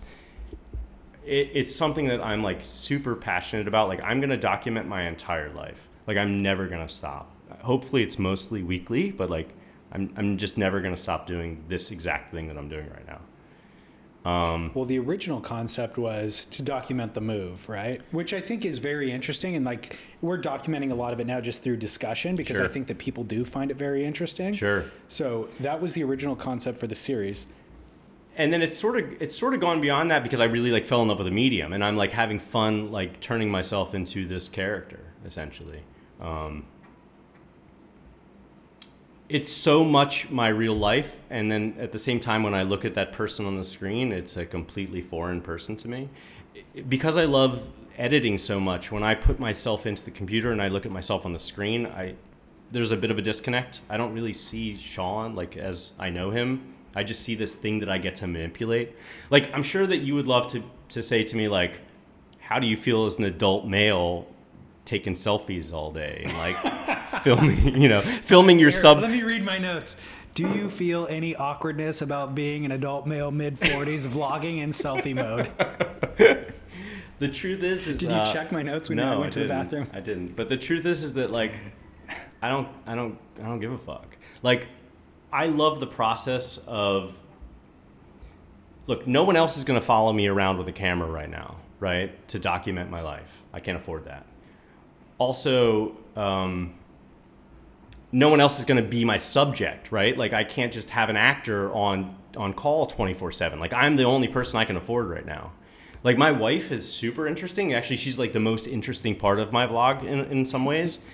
And that's because that's the time that she gives me. You know what I mean? But I'm the only one I can afford. I'm the only one that's going to agree to what I'm doing. And I have no qualms with it because, I don't know, the world's so fucking crazy anyway. Like me being a middle-aged man and filming myself is like the least of people's worries. Like if you have a problem with that, like you have to check your own stuff because it doesn't impact you at all, right? Yeah. So when you start doing it, what was the community response or the YouTube response, and how quick did that start to happen? It happened a little fast, and then it really died, and it's sort of been like peaks and valleys. I mean, I'm super small still. I'm starting to feel some momentum. The cool thing is that I've felt a lot of encouragement from the community here, actually. Like when my wife and I walk up the street, we actually like people will be like, "Shaun in Paradise," or like, "Hey, buddy, Shaun, like I've seen your videos," and like. That stuff's cool because when you live in a town of 3,000 people and it's a very specific town, you know, and everyone's like sort of in each other's business, it's a small town. It was really cool that people were very encouraging. You know, I was very shy about the whole thing at first, and as it goes along, I'm less shy and less shy. But was there any reticence about the community about you showcasing, essentially blowing up the spot, like how great this town is? So no. Okay. Here's the thing. They're already doing it anyway, right? Like there's realtors out there that are blowing it up. There's, you know, people are blowing up social. Like I'm personally off of social media. I only do YouTube.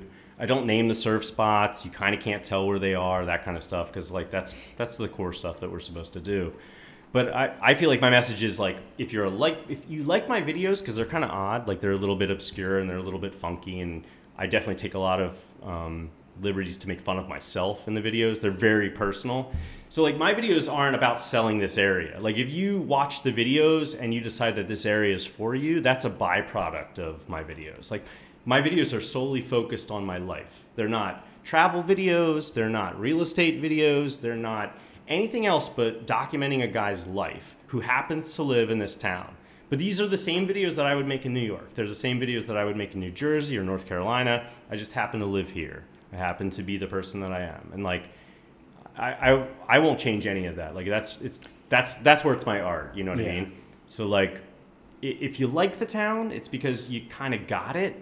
Yeah. But I'm not forcing you to, like, I'm not telling you like, San Pancho is, you know, you got to check out this place and here's the 80th top reasons to, you know, I don't do that. That's not my bag. No. And if you were doing the videos in any of those other places you named, you're living a very similar life in those areas that everybody else is living. For sure. I feel like here it is a unique, distinct experience that you're living. For sure. And not just being the gringo in town, because there's other gringos in town, but it's like your cats, your wife, what the life she's living is totally distinct and unique. It's super. The things that you're growing in your yard are distinct and unique. Yeah. So all of it is. So we're always taking on new projects. We're always like exploring new ideas. We're always doing creative pursuits. Like that stuff never stops, and that's like a part of who we are.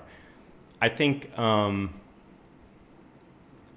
You know, I think it would be a disservice to this town if I was like trying to really sell it, essentially, like sell it to the wrong people. Like I really want like-minded individuals to find their way here. Yeah. You know, that's a cool thing.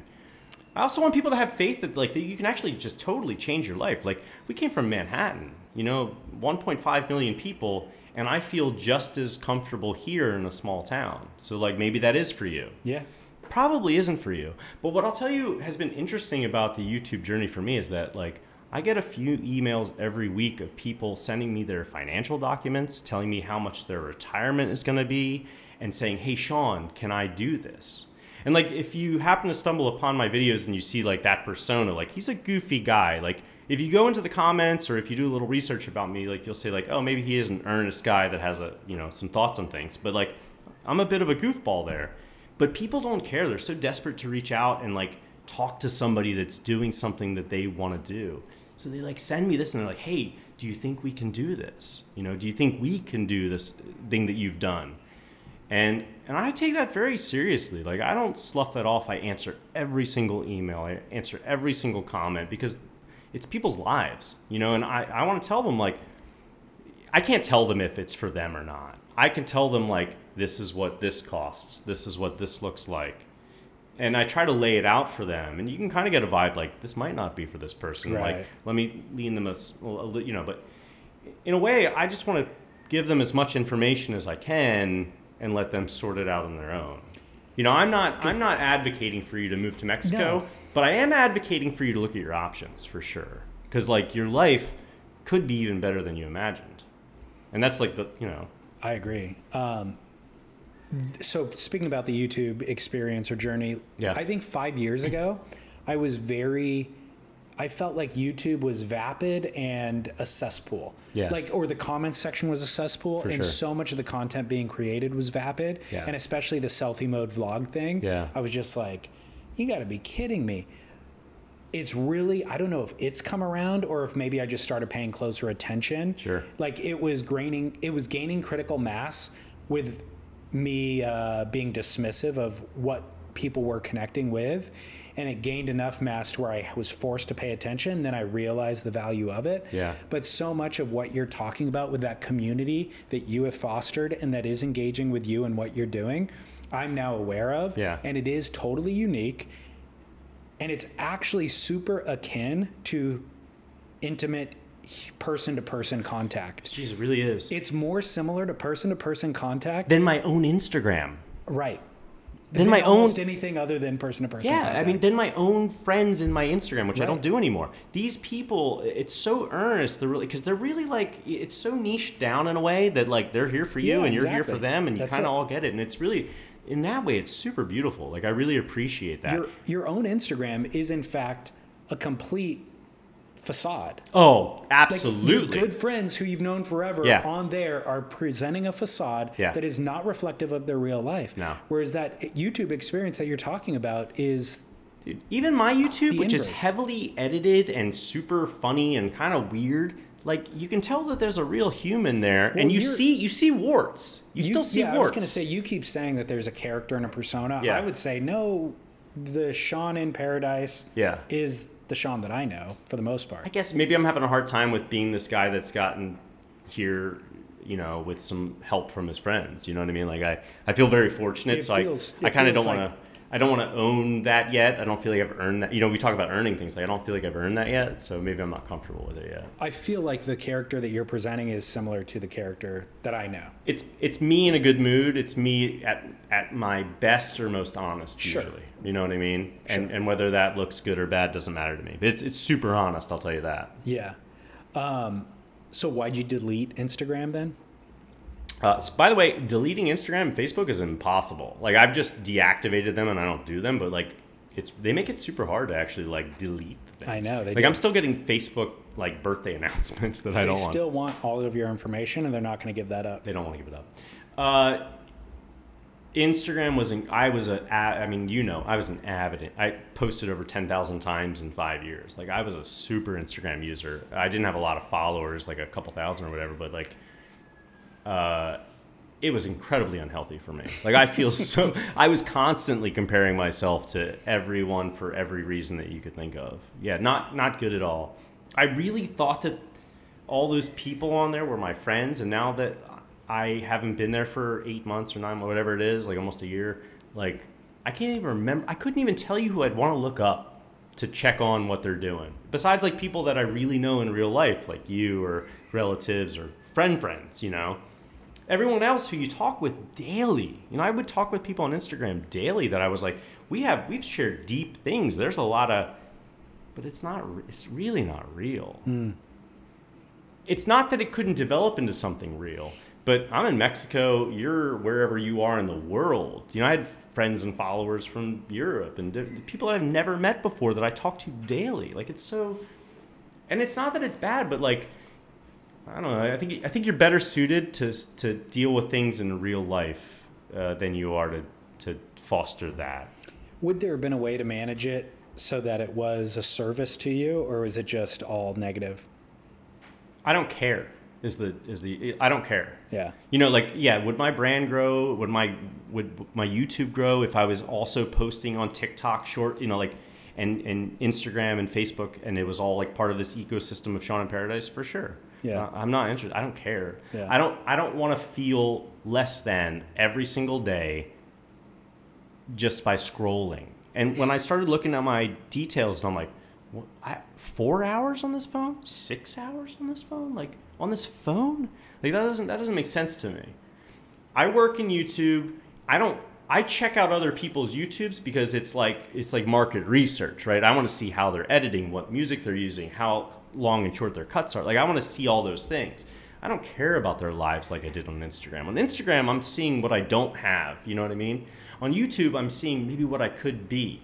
Like, these guys that are professional, you know, cinematographer, like, wow, they're doing all these things and they're sharing these tips with me. Like, YouTube, you know, I fixed my car. We have a 2011 RAV4, you know, like, I've probably fixed that thing 5 times since I moved to Mexico just based on YouTube videos. Like, YouTube helps you.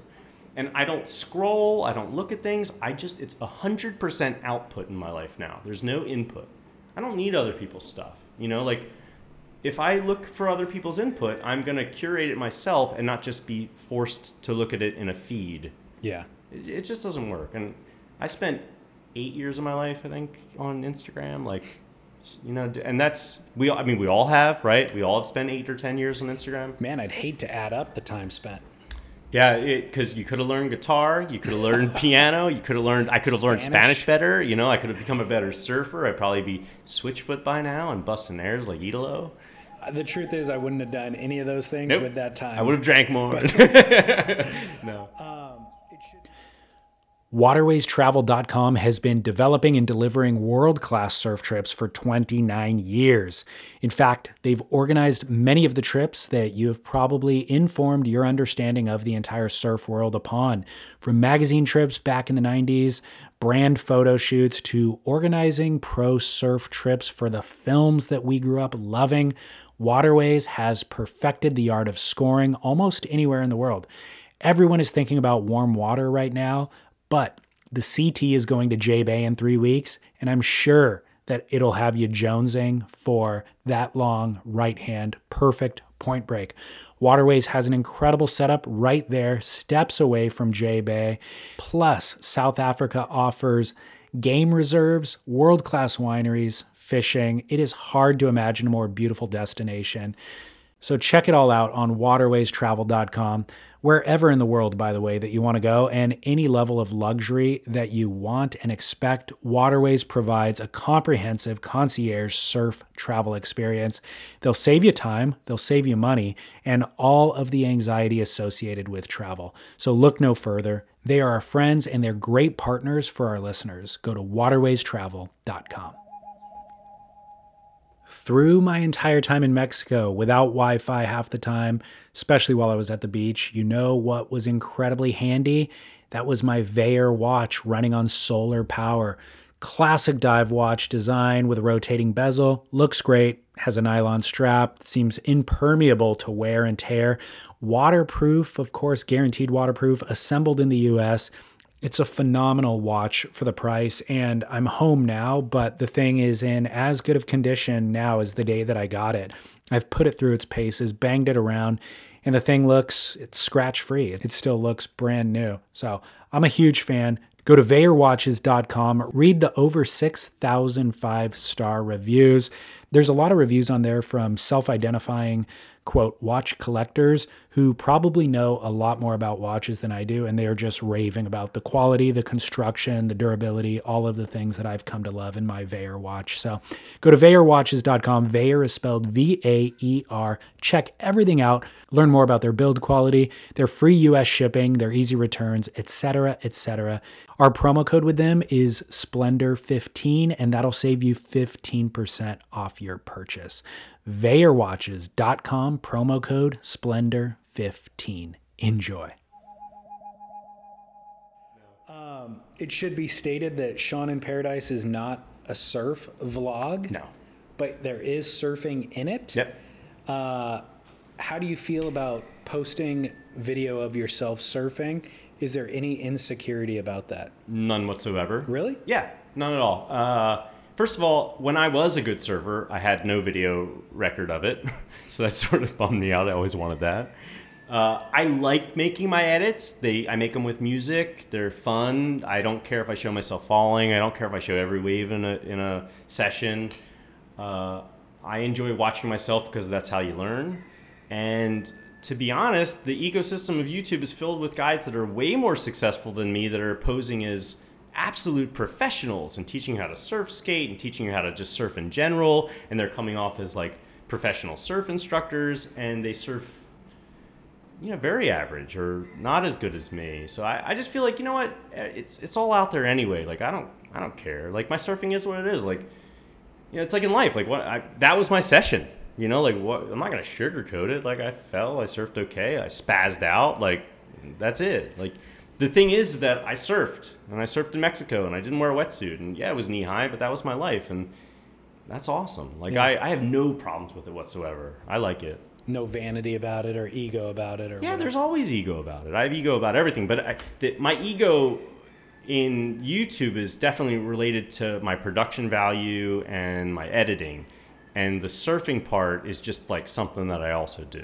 Yeah. Like I'm introducing cooking segments, and that's just also something that I do, So it's just a sort of, other people have a shtick. My shtick might just be surfing, like you're going to get a minute and a half of surfing in my vlog, and then the rest is going to be my life in Mexico. Right. And probably you're going to see some of my cats. I have 5 cats. The cats are main characters. Are you kidding? Oh, the cats are awesome. Like I have plans to do future videos that are just me narrating like the lives of my cats. Really? Yeah, I'm super passionate about that. There's a huge cat culture out there that might actually be your gateway to millions of followers. Let's lean in. One can only hope that cats would be my passport to success. It truly could be, dude. I always say this, that surfing has been my social passport. Surfing, when I moved to New York, gave me all my friends. In high school, it gave me all my friends. Here in Mexico, it's given me all my friends. And maybe cats will be my success passport. I really believe it could be. Yeah, I'm going to do, have you seen those videos that are black and white where it's like a French cat? And I'm going to do stuff like that. Like, I'm super into it, for sure. Do you have any regrets leaving the States? And then follow-up question, do you think that you will ever go back? No and no. Really? Yeah. It's crazy. I grew up, like I said, I was born on a military base, Camp Lejeune. My father was a 20-year Marine Corps officer. I had a deep love of the United States. I still do, but I don't know. Like something just feels like it got lost along the way up there a little bit, and it just got, the middle class is going away. That's sort of where I grew up. And the lower class is getting larger, and the upper class is just what the billionaires have is just incredible. The lower class is getting larger in terms of number of people. Yeah, and the upper class is getting larger in number of dollars that they have. Yeah, and it's just like, so I look at what's going on. Like we moved to Mexico before the pandemic. That's just how it shook out because of my wife's job loss. And then the pandemic happened, and life wasn't perfect in Mexico, but it was certainly like less confusing as it was in the States. Like we were scared of what was going on because we didn't know what was going on, but we didn't have all the political stuff as well. So when I look back to the States and all the political stuff, it's a super bummer. But I want the United States to succeed. Like we're still invested, our 401ks are still up there and stuff like that. But I don't really see a need to go back. Financially, I don't even think we can afford to go back and live a quality of life that's half as good as what we have here. Definitely not. I mean, you're not going to be living on the coast. I'm not going to have a house like a half a mile from the beach and eating all the food that you were eating down here. For sure.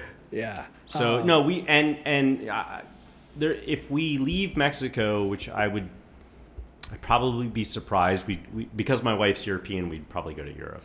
You know. Great alternative, by the way. There's a lot of great alternatives. But I do love the United States. I do love New York. Like, New York's the most amazing city in the world. Look, if I could afford to live in Solana Beach or Dana Point, like, of course, like that. Those are beautiful places. Like, they're incredible communities. But even then, the quality of life isn't what it is here. You're sitting in the freeway so often, and I mean, I'd have to have 10 million in the bank. You know, it would have to be such a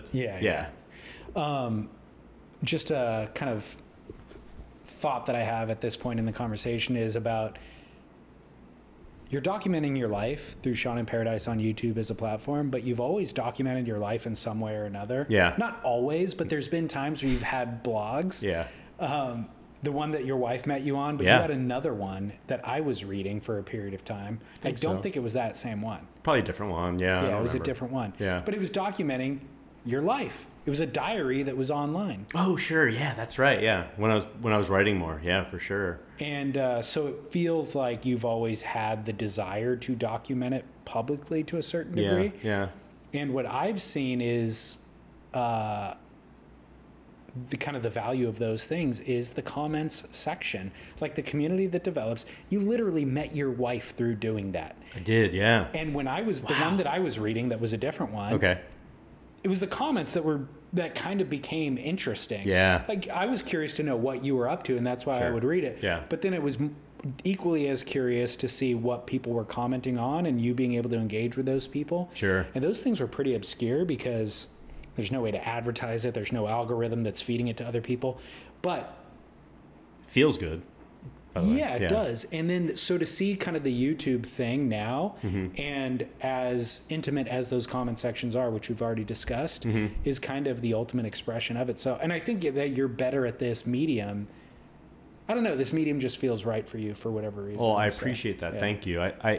I take it seriously. I don't take myself seriously at all, but I take it very seriously. And when people comment to me, like, they're real people. Like, they're real people, and I take it very seriously. They're the people that are supporting me now. Like, you know, they're starting to send money or click a button that gives me more money, and like I know how hard it is for me to part with my own money. You know, that's a big thing. Like, I mean, you know, you've done this thing with the podcast that's been remarkable, and it beyond the financial part of it, there's like a validation and and a sort of attaboy. And maybe I've been chasing that a lot in my whole life.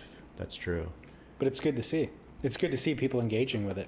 It's awesome. And I really like, honestly, David, I feel like I give good advice because I care. Not because I'm smart, but because I care and I listen. And I'll really like try to think like, is this right for this person? And I'll try to say that without, my own judgment. But I care. Like I like that. That's the good part. And I hope as my channel grows that I have the stamina to keep engaging with people like that, because that's the part that like really totally feeds me. Absolutely, 100%. And I think that's the cool part.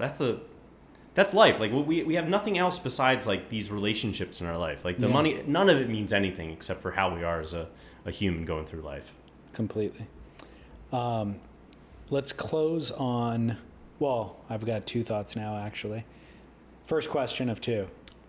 What's your one board policy? I mean, you kind of explained it came from your youth. Yeah. But even still, you only ride one board, and you said you get one board a year. Yeah.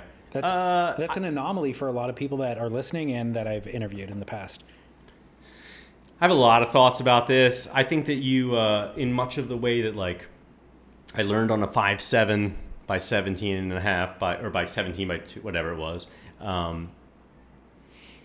you got to know your craft. Like you got to know your actual tool, right? Like to intimately know my surfboard, it takes more than a month. It takes a long time. Like I don't know. I just believe that I believe that most surfboards are good and that you need to figure out how to ride them.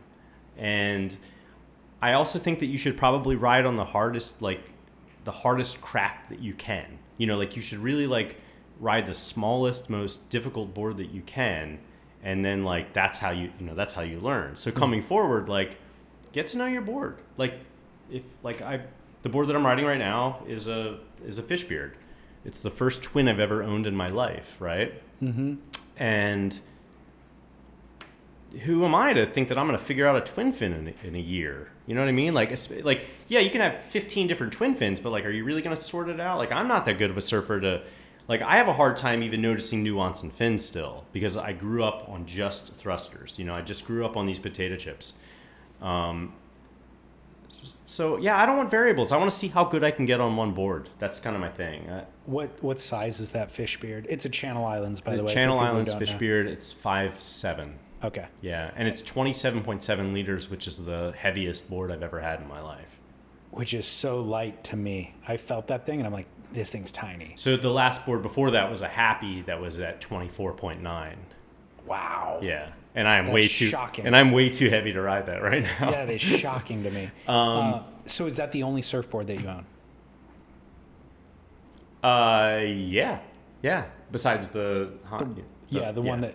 Okay. I left a board with Shaun, Roger Hines twin fin Fish. Yeah. Right. Which is super fun to ride, and it's actually the board that I ride when it's ever under waist high. I'll just take that out. It's so fun. So,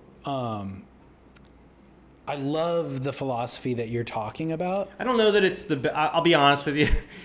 There might be some flaws in the philosophy. There are. Well, we identified one a couple days ago, but I'll get into that in a second. But I love, in theory, everything you're talking about, and that's the way that, you know, if you're, that's the way surfing was forever. But the thing is that I feel like people are trying to take a shortcut. They are. Yeah, because you can't just jump to the bigger board because the waves suck. Like, you got to learn how to surf bad waves. Or there's a financial, economic limitation for so many people. Absolutely. Traditionally, historically, and until now. But when you look at even professional surfers in the 70s, it was like they rode one board throughout the whole year. Yeah. Because they were professional, but they weren't earning money off of surfing. Right. So you just can't have a bunch of boards. And now, because people might be of means, they're like, oh, I need 12 boards. I need a board for every different occasion, right? If the waves are big or small or wind or not or low tide, high tide, I need a board for every one of these conditions. But it's just because they don't want to do the work. And they're not good at surfing. Right. You know, so they're putting the cart before the horse. Yeah. So like, I need boards before I even know how to surf each board, right? So that's why I agree with everything that you're saying. However, I showed up and I rode my old Roger Hines twin fin Fish, and it had a pair of fins on it that I also sent down with it. And I was like, man, this board just tracks. Like, I can't. It was funny because I saw it tracking on you. I really saw it. I cannot get this board to turn in any way.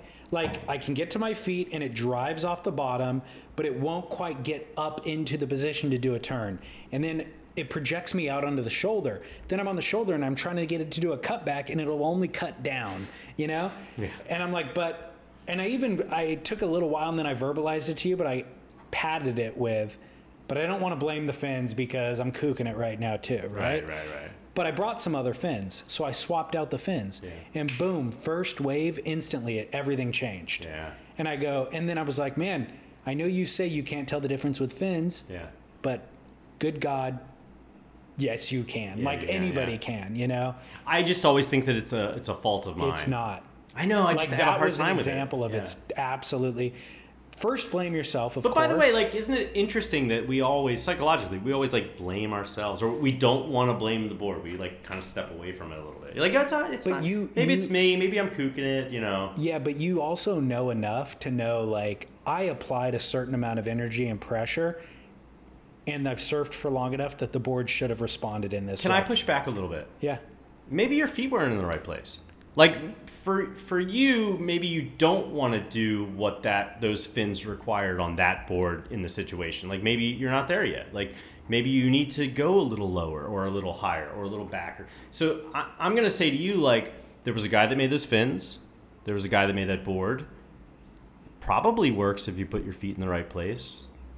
So it was two different people that made the fins and made the board. Sure. And I agree. The guy who made the fins did a killer job. Right. And those fins are for something. Right. The guy that made the board, killer job, it's for something. Those two things did not go together. Do you think that there's a surfer on the planet that could ride that combination like amazingly? Like a Asher Pacey or something, right? Yes, They would probably. put their feet in the right place. Yeah. So I'm not saying that to you because we should give ourselves advantages, right?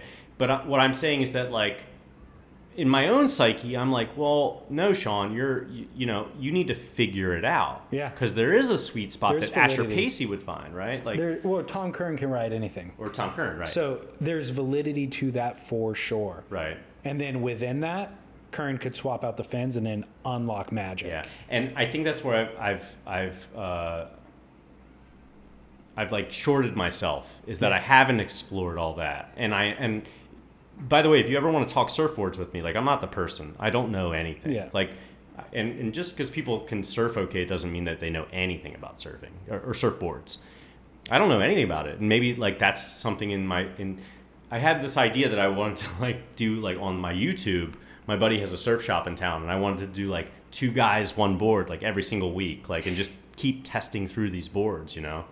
I haven't done it yet because of some reticence from him, but I think it's something that I get to explore like later in life, right? Like, because I have been such an ardent 1 person, 1 board, you need to sort it out and learn how to surf it kind of guy. I totally agree with theoretically everything that you're saying, and I like the application of it. And I think that's where you should always put the primary focus is on you trying harder and doing better and all that sort of stuff. But I'll tell you, your conversations with the surfer, please remind me of his name, that rides he's a brilliant guy. I think he was a rusty guy at some point. I don't know who Yeah, you're talking you about. know who I'm talking No, about. I don't. Give me more information. Parmenter. Dave Parmenter. Oh, Parmenter. Yeah. I mean, that guy, that conversation actually, I was like, and just thinking about, it just opened everything up, right? Like, you have a glider now. Yeah. That I'm so jealous. Like, I'm like, what? I don't even know what that is. I don't understand what that is. Everything. I haven't talked to Parmenter. Well, I talked to him a couple months ago, but I hadn't talked to him for a year or 2 prior. And so many things that he had said to me in the past that I really didn't hear. Mm-hmm. And like, I know it's his philosophy on something, you know, and I'm like, oh, that's how Dave feels, but it's not my thing. So many of those things are now my philosophy on things. And to a degree, he believes them to a degree that I could see myself headed down. Yeah. That I'm just like, man, he fully figured it out and nailed so many things. It seems it like just took me a long time to really fully learn and appreciate. He cracked the code. I should have just listened to him. He cracked the code early, though. I should have just listened. You can't listen, though, because you have to learn these life experiences on your own. You got to like really like fuck up and fall, right? Like, that's how we learn. And about board design. But man, if we would just learn from other people's, they give us all the shortcuts, right? Like, they give us and we just can't do it, right? Yeah. And his stuff, it certainly is about board design. Yeah. But it's also about competitive surfing, and it's also about your relationship with the ocean. Yeah. It's just about everything. Yeah. You know? The 99% that happens when you're not actually surfing, when you're just sitting there. Yeah. And that's the cool part. That's the part that gives me hope that I will surf till I'm 100, is the fact that just sitting out there and like analyzing the lineup is just as much surfing as the maybe 1 wave that I'll get in my 80s or something that. You know, I can picture myself in my 80s sitting out there for a half an hour, getting 1 wave, going in satisfied. Totally. You know, that's totally 90% of it. Yeah. Is all of that. Yeah. All right. Well, hey, the other, I did say there was one other question that I had, and it's not surfing related, but just as a joke for the listeners to appreciate, we're really living a gluttonous week here because I did not anticipate the food being as good as it is. Good. And then we also were talking early in the week about like, man, alcohol doesn't really like provide the same enjoyment that it used to provide, you know? No. And there's like a deficit, like it's not worth it. For the downside of it, it's not worth it because it doesn't provide the upside for it. And then tonight, we're going out on the ultimate gluttonous bang. Even though we've recognized our gluttony and we're like, we shouldn't do it anymore. It's too many calories. It doesn't feel good. And then every night we like add more calories, don't feel good. I think I started off the week not having any drinks, And then I've worked up for like one, and then two the next night. And we're acknowledging and looking it in the face and then going, yeah, but we're going to celebrate tonight. When am I going to see David again? It's the last night. It's the last night. So what is the ultimately gluttonous, caloric, hedonistic way to send it off? Oh, I love it. Well, I'm going to be straight up honest. Like, part of it's what we're going to do tonight. That's what I'm saying. Tonight we are cracking open. So my wife was just in Spain, and she picked up, I went online, and she picked up some foie gras, and she picked up a bottle of 2002 Sauterne, which is a sweet French white wine it's a miracle that it even occurs in this world. And it's a 21-year-old bottle of wine, and we're going to get into that tonight. And it's a classic pairing. It's a classic pairing. Foie gras and this like sweet, super acidic, you want to call it a dessert wine, but it's just like this electrifying kind of acidic race of a wine. What animal did the foie gras come from? I have no idea. Okay. I have no idea. Well, it's a duck or a goose or something. Oh, it's goose liver pate. Goose. Yeah, okay, absolutely. so it's goose. Sorry. So it's the liver of a goose, Yep. fattened. Possibly naturally. It's from France. It's natural. Okay, Yeah, so for sure. it's natural. Yeah. But the point is, it is the fattiest, richest, butteriest, meatiest thing. It's so that you fat can eat. that you actually have to sprinkle salt on it just Perfect. to cut it a little bit. Perfect. And it's a classic pairing. And so Sauterne, that you alluded to, it's from Bordeaux. Yep. Which is a world-class region in France. But it's predominantly a red wine region. Yeah. So they do make a little bit of white wine in Bordeaux, and then they make an even littler amount of the region is Sauterne, but the style of wine is really what we're referring to more than the region itself. And the style of wine is a dessert wine.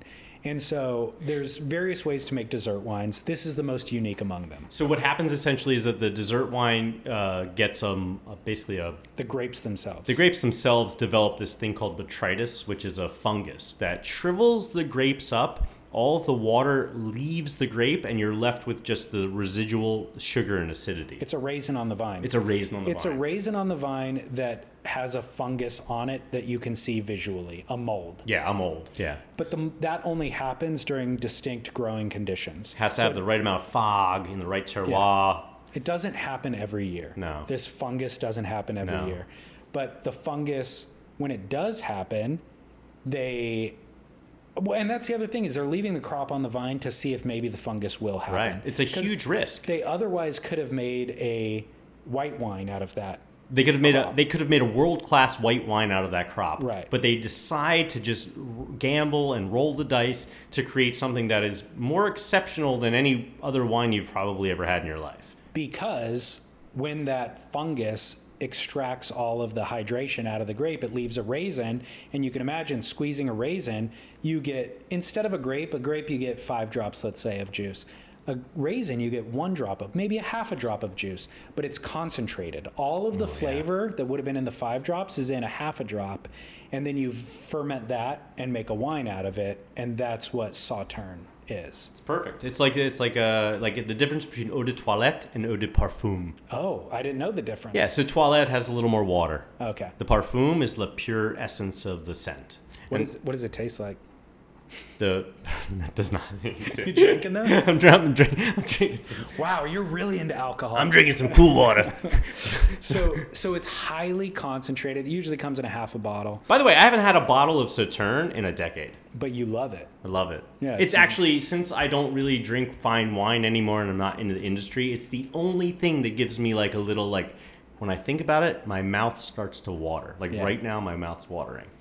Well, I don't think I've shared this story on air, and maybe you're not even aware of this story, but when we worked at Maury's together, and we had the ultimate Sauterne, which is Chateau Yquem, we had it by the glass. Yeah. Right? In the Crowley that we were selling for $50 a glass, maybe? Yep. Was that 50, what it was? $50. $50 a glass? Yeah. The Crowley is basically like a wine dispenser, like a beer tap. Yeah, exactly.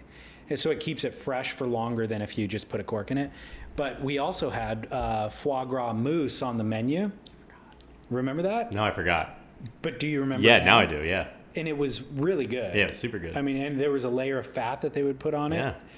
So, and it was in a little ramekin. Chef Jason. And you guys would bail, and I'd like shut it down on a Friday night, and it'd be like 1:30 in the morning. And I'm like, here's my options for eating at 1:30 in the morning. Taco Bell, right? Which I probably did. By the way, super good. I probably did. Yeah. Periodically. Or like Del Taco. But you know what was the better option? Oh, man. A ramekin of foie gras mousse, half a baguette, and I don't know, an 8-second pull of Yquem. A proper pull. An 8-second pull of Yquem. And I'm like, there's tons of empty bottles around. So I just grab an empty bottle, pour some. I think it's $150 pull. Yeah, probably. Yeah. So pull some, and I think it was 2001 vintage at that time. Yeah. Which it was the 01, which was a 100 pointer. point. It was Yeah. a perfect wine, right? It was a 100 pointer. Yeah. So I was like, you know what? We're on, honestly, week 2 of this Yquem. Time to drink. Yeah, time to drink it. Yeah. The Crewvenet will keep the wine fresh for 2 weeks, but we can't sell a $50 glass of wine tomorrow to somebody in good faith who's especially paying that someone that's going to order that. That's somebody who's that's paying $50 for it. They probably know. Yeah. So I'm like, I'm going to take some Yquem tonight, and I take some ramekin of foie gras, half a baguette. It was a great baguette that we were getting too. And then I'm going to go home at 1:30 in the morning, turn on the Anna Nicole show. Wow. I mean, like, I literally remember watching I wasn't into it. It was just the end of the night. You're exhausted. You just want to zone out. You want to mindless. Mindless. Watching Anna Nicole eating foie gras off baguette and drinking Yquem. That's it. Listeners, I can hear him cutting the music in right now, but like, yeah, that's amazing. It was, I mean, I didn't mention this when we were talking about wine epiphany experiences, but this was like as good as it got. By the way, I want to say, like, I'm so happy that you did that because, like, that's what I did at the Beverly Hills Wine Merchant. That was Dennis Overstreet giving you the green light to let you guys do that. Yeah, for sure. Oh, that's awesome. Yeah, those were highlight experiences that's for killer. me. When I think about Sauterne, I remember those experiences. Wow. There's no better. Yeah. That's beautiful. Good for you. Let's go eat and drink that. Let's do it. All right. Thanks so much. Yeah. It's always summer in this southern state where I'm behind the moon, floating in space. But I'm not in hiding, just trying not to be found. So when I hear my name, I never turn around.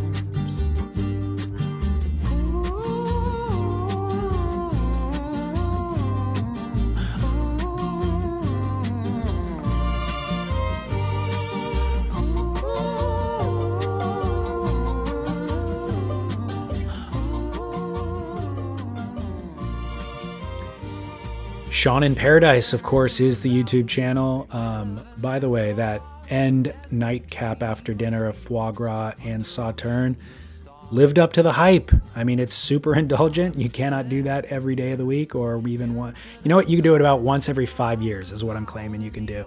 But lived up to the hype and is quite the classic pairing as well. So thank you very much, Astrid, for lugging those things home from Spain. Thank you, Shaun and Astrid, for hosting me and sharing that experience with me.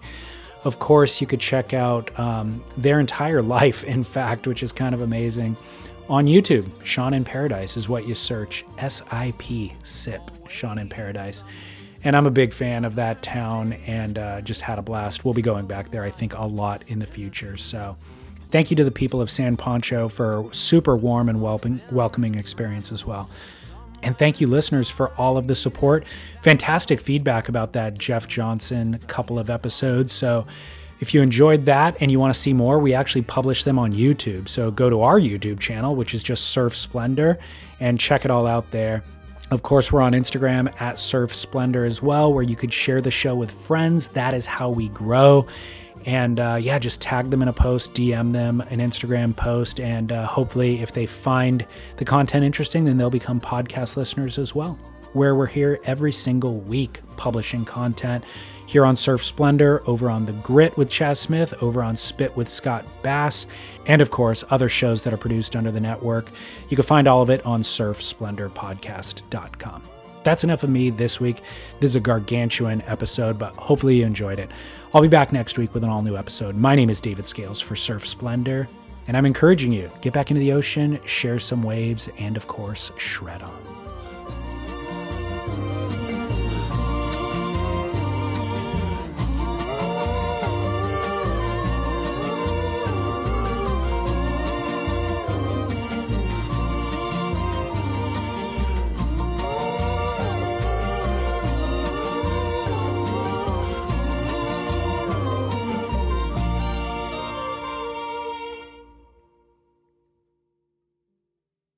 And don't forget to post your job for free at linkedin.com/surf. That's linkedin.com/surf to post your job for free. Terms and conditions apply. The first taste of rare bourbon you finally got your hands on. That's nice. At Caskers.com, we make this experience easy. Caskers is a one-stop spirit curator with an impressive selection of exclusive, sought-after, rare, and household names in the realm of premium spirits and champagne. Discover the top flavors of the year now by going to Caskers.com and using code WELCOME10 for $10 off your first purchase. Get $10 off your first purchase with code WELCOME10 at Caskers.com.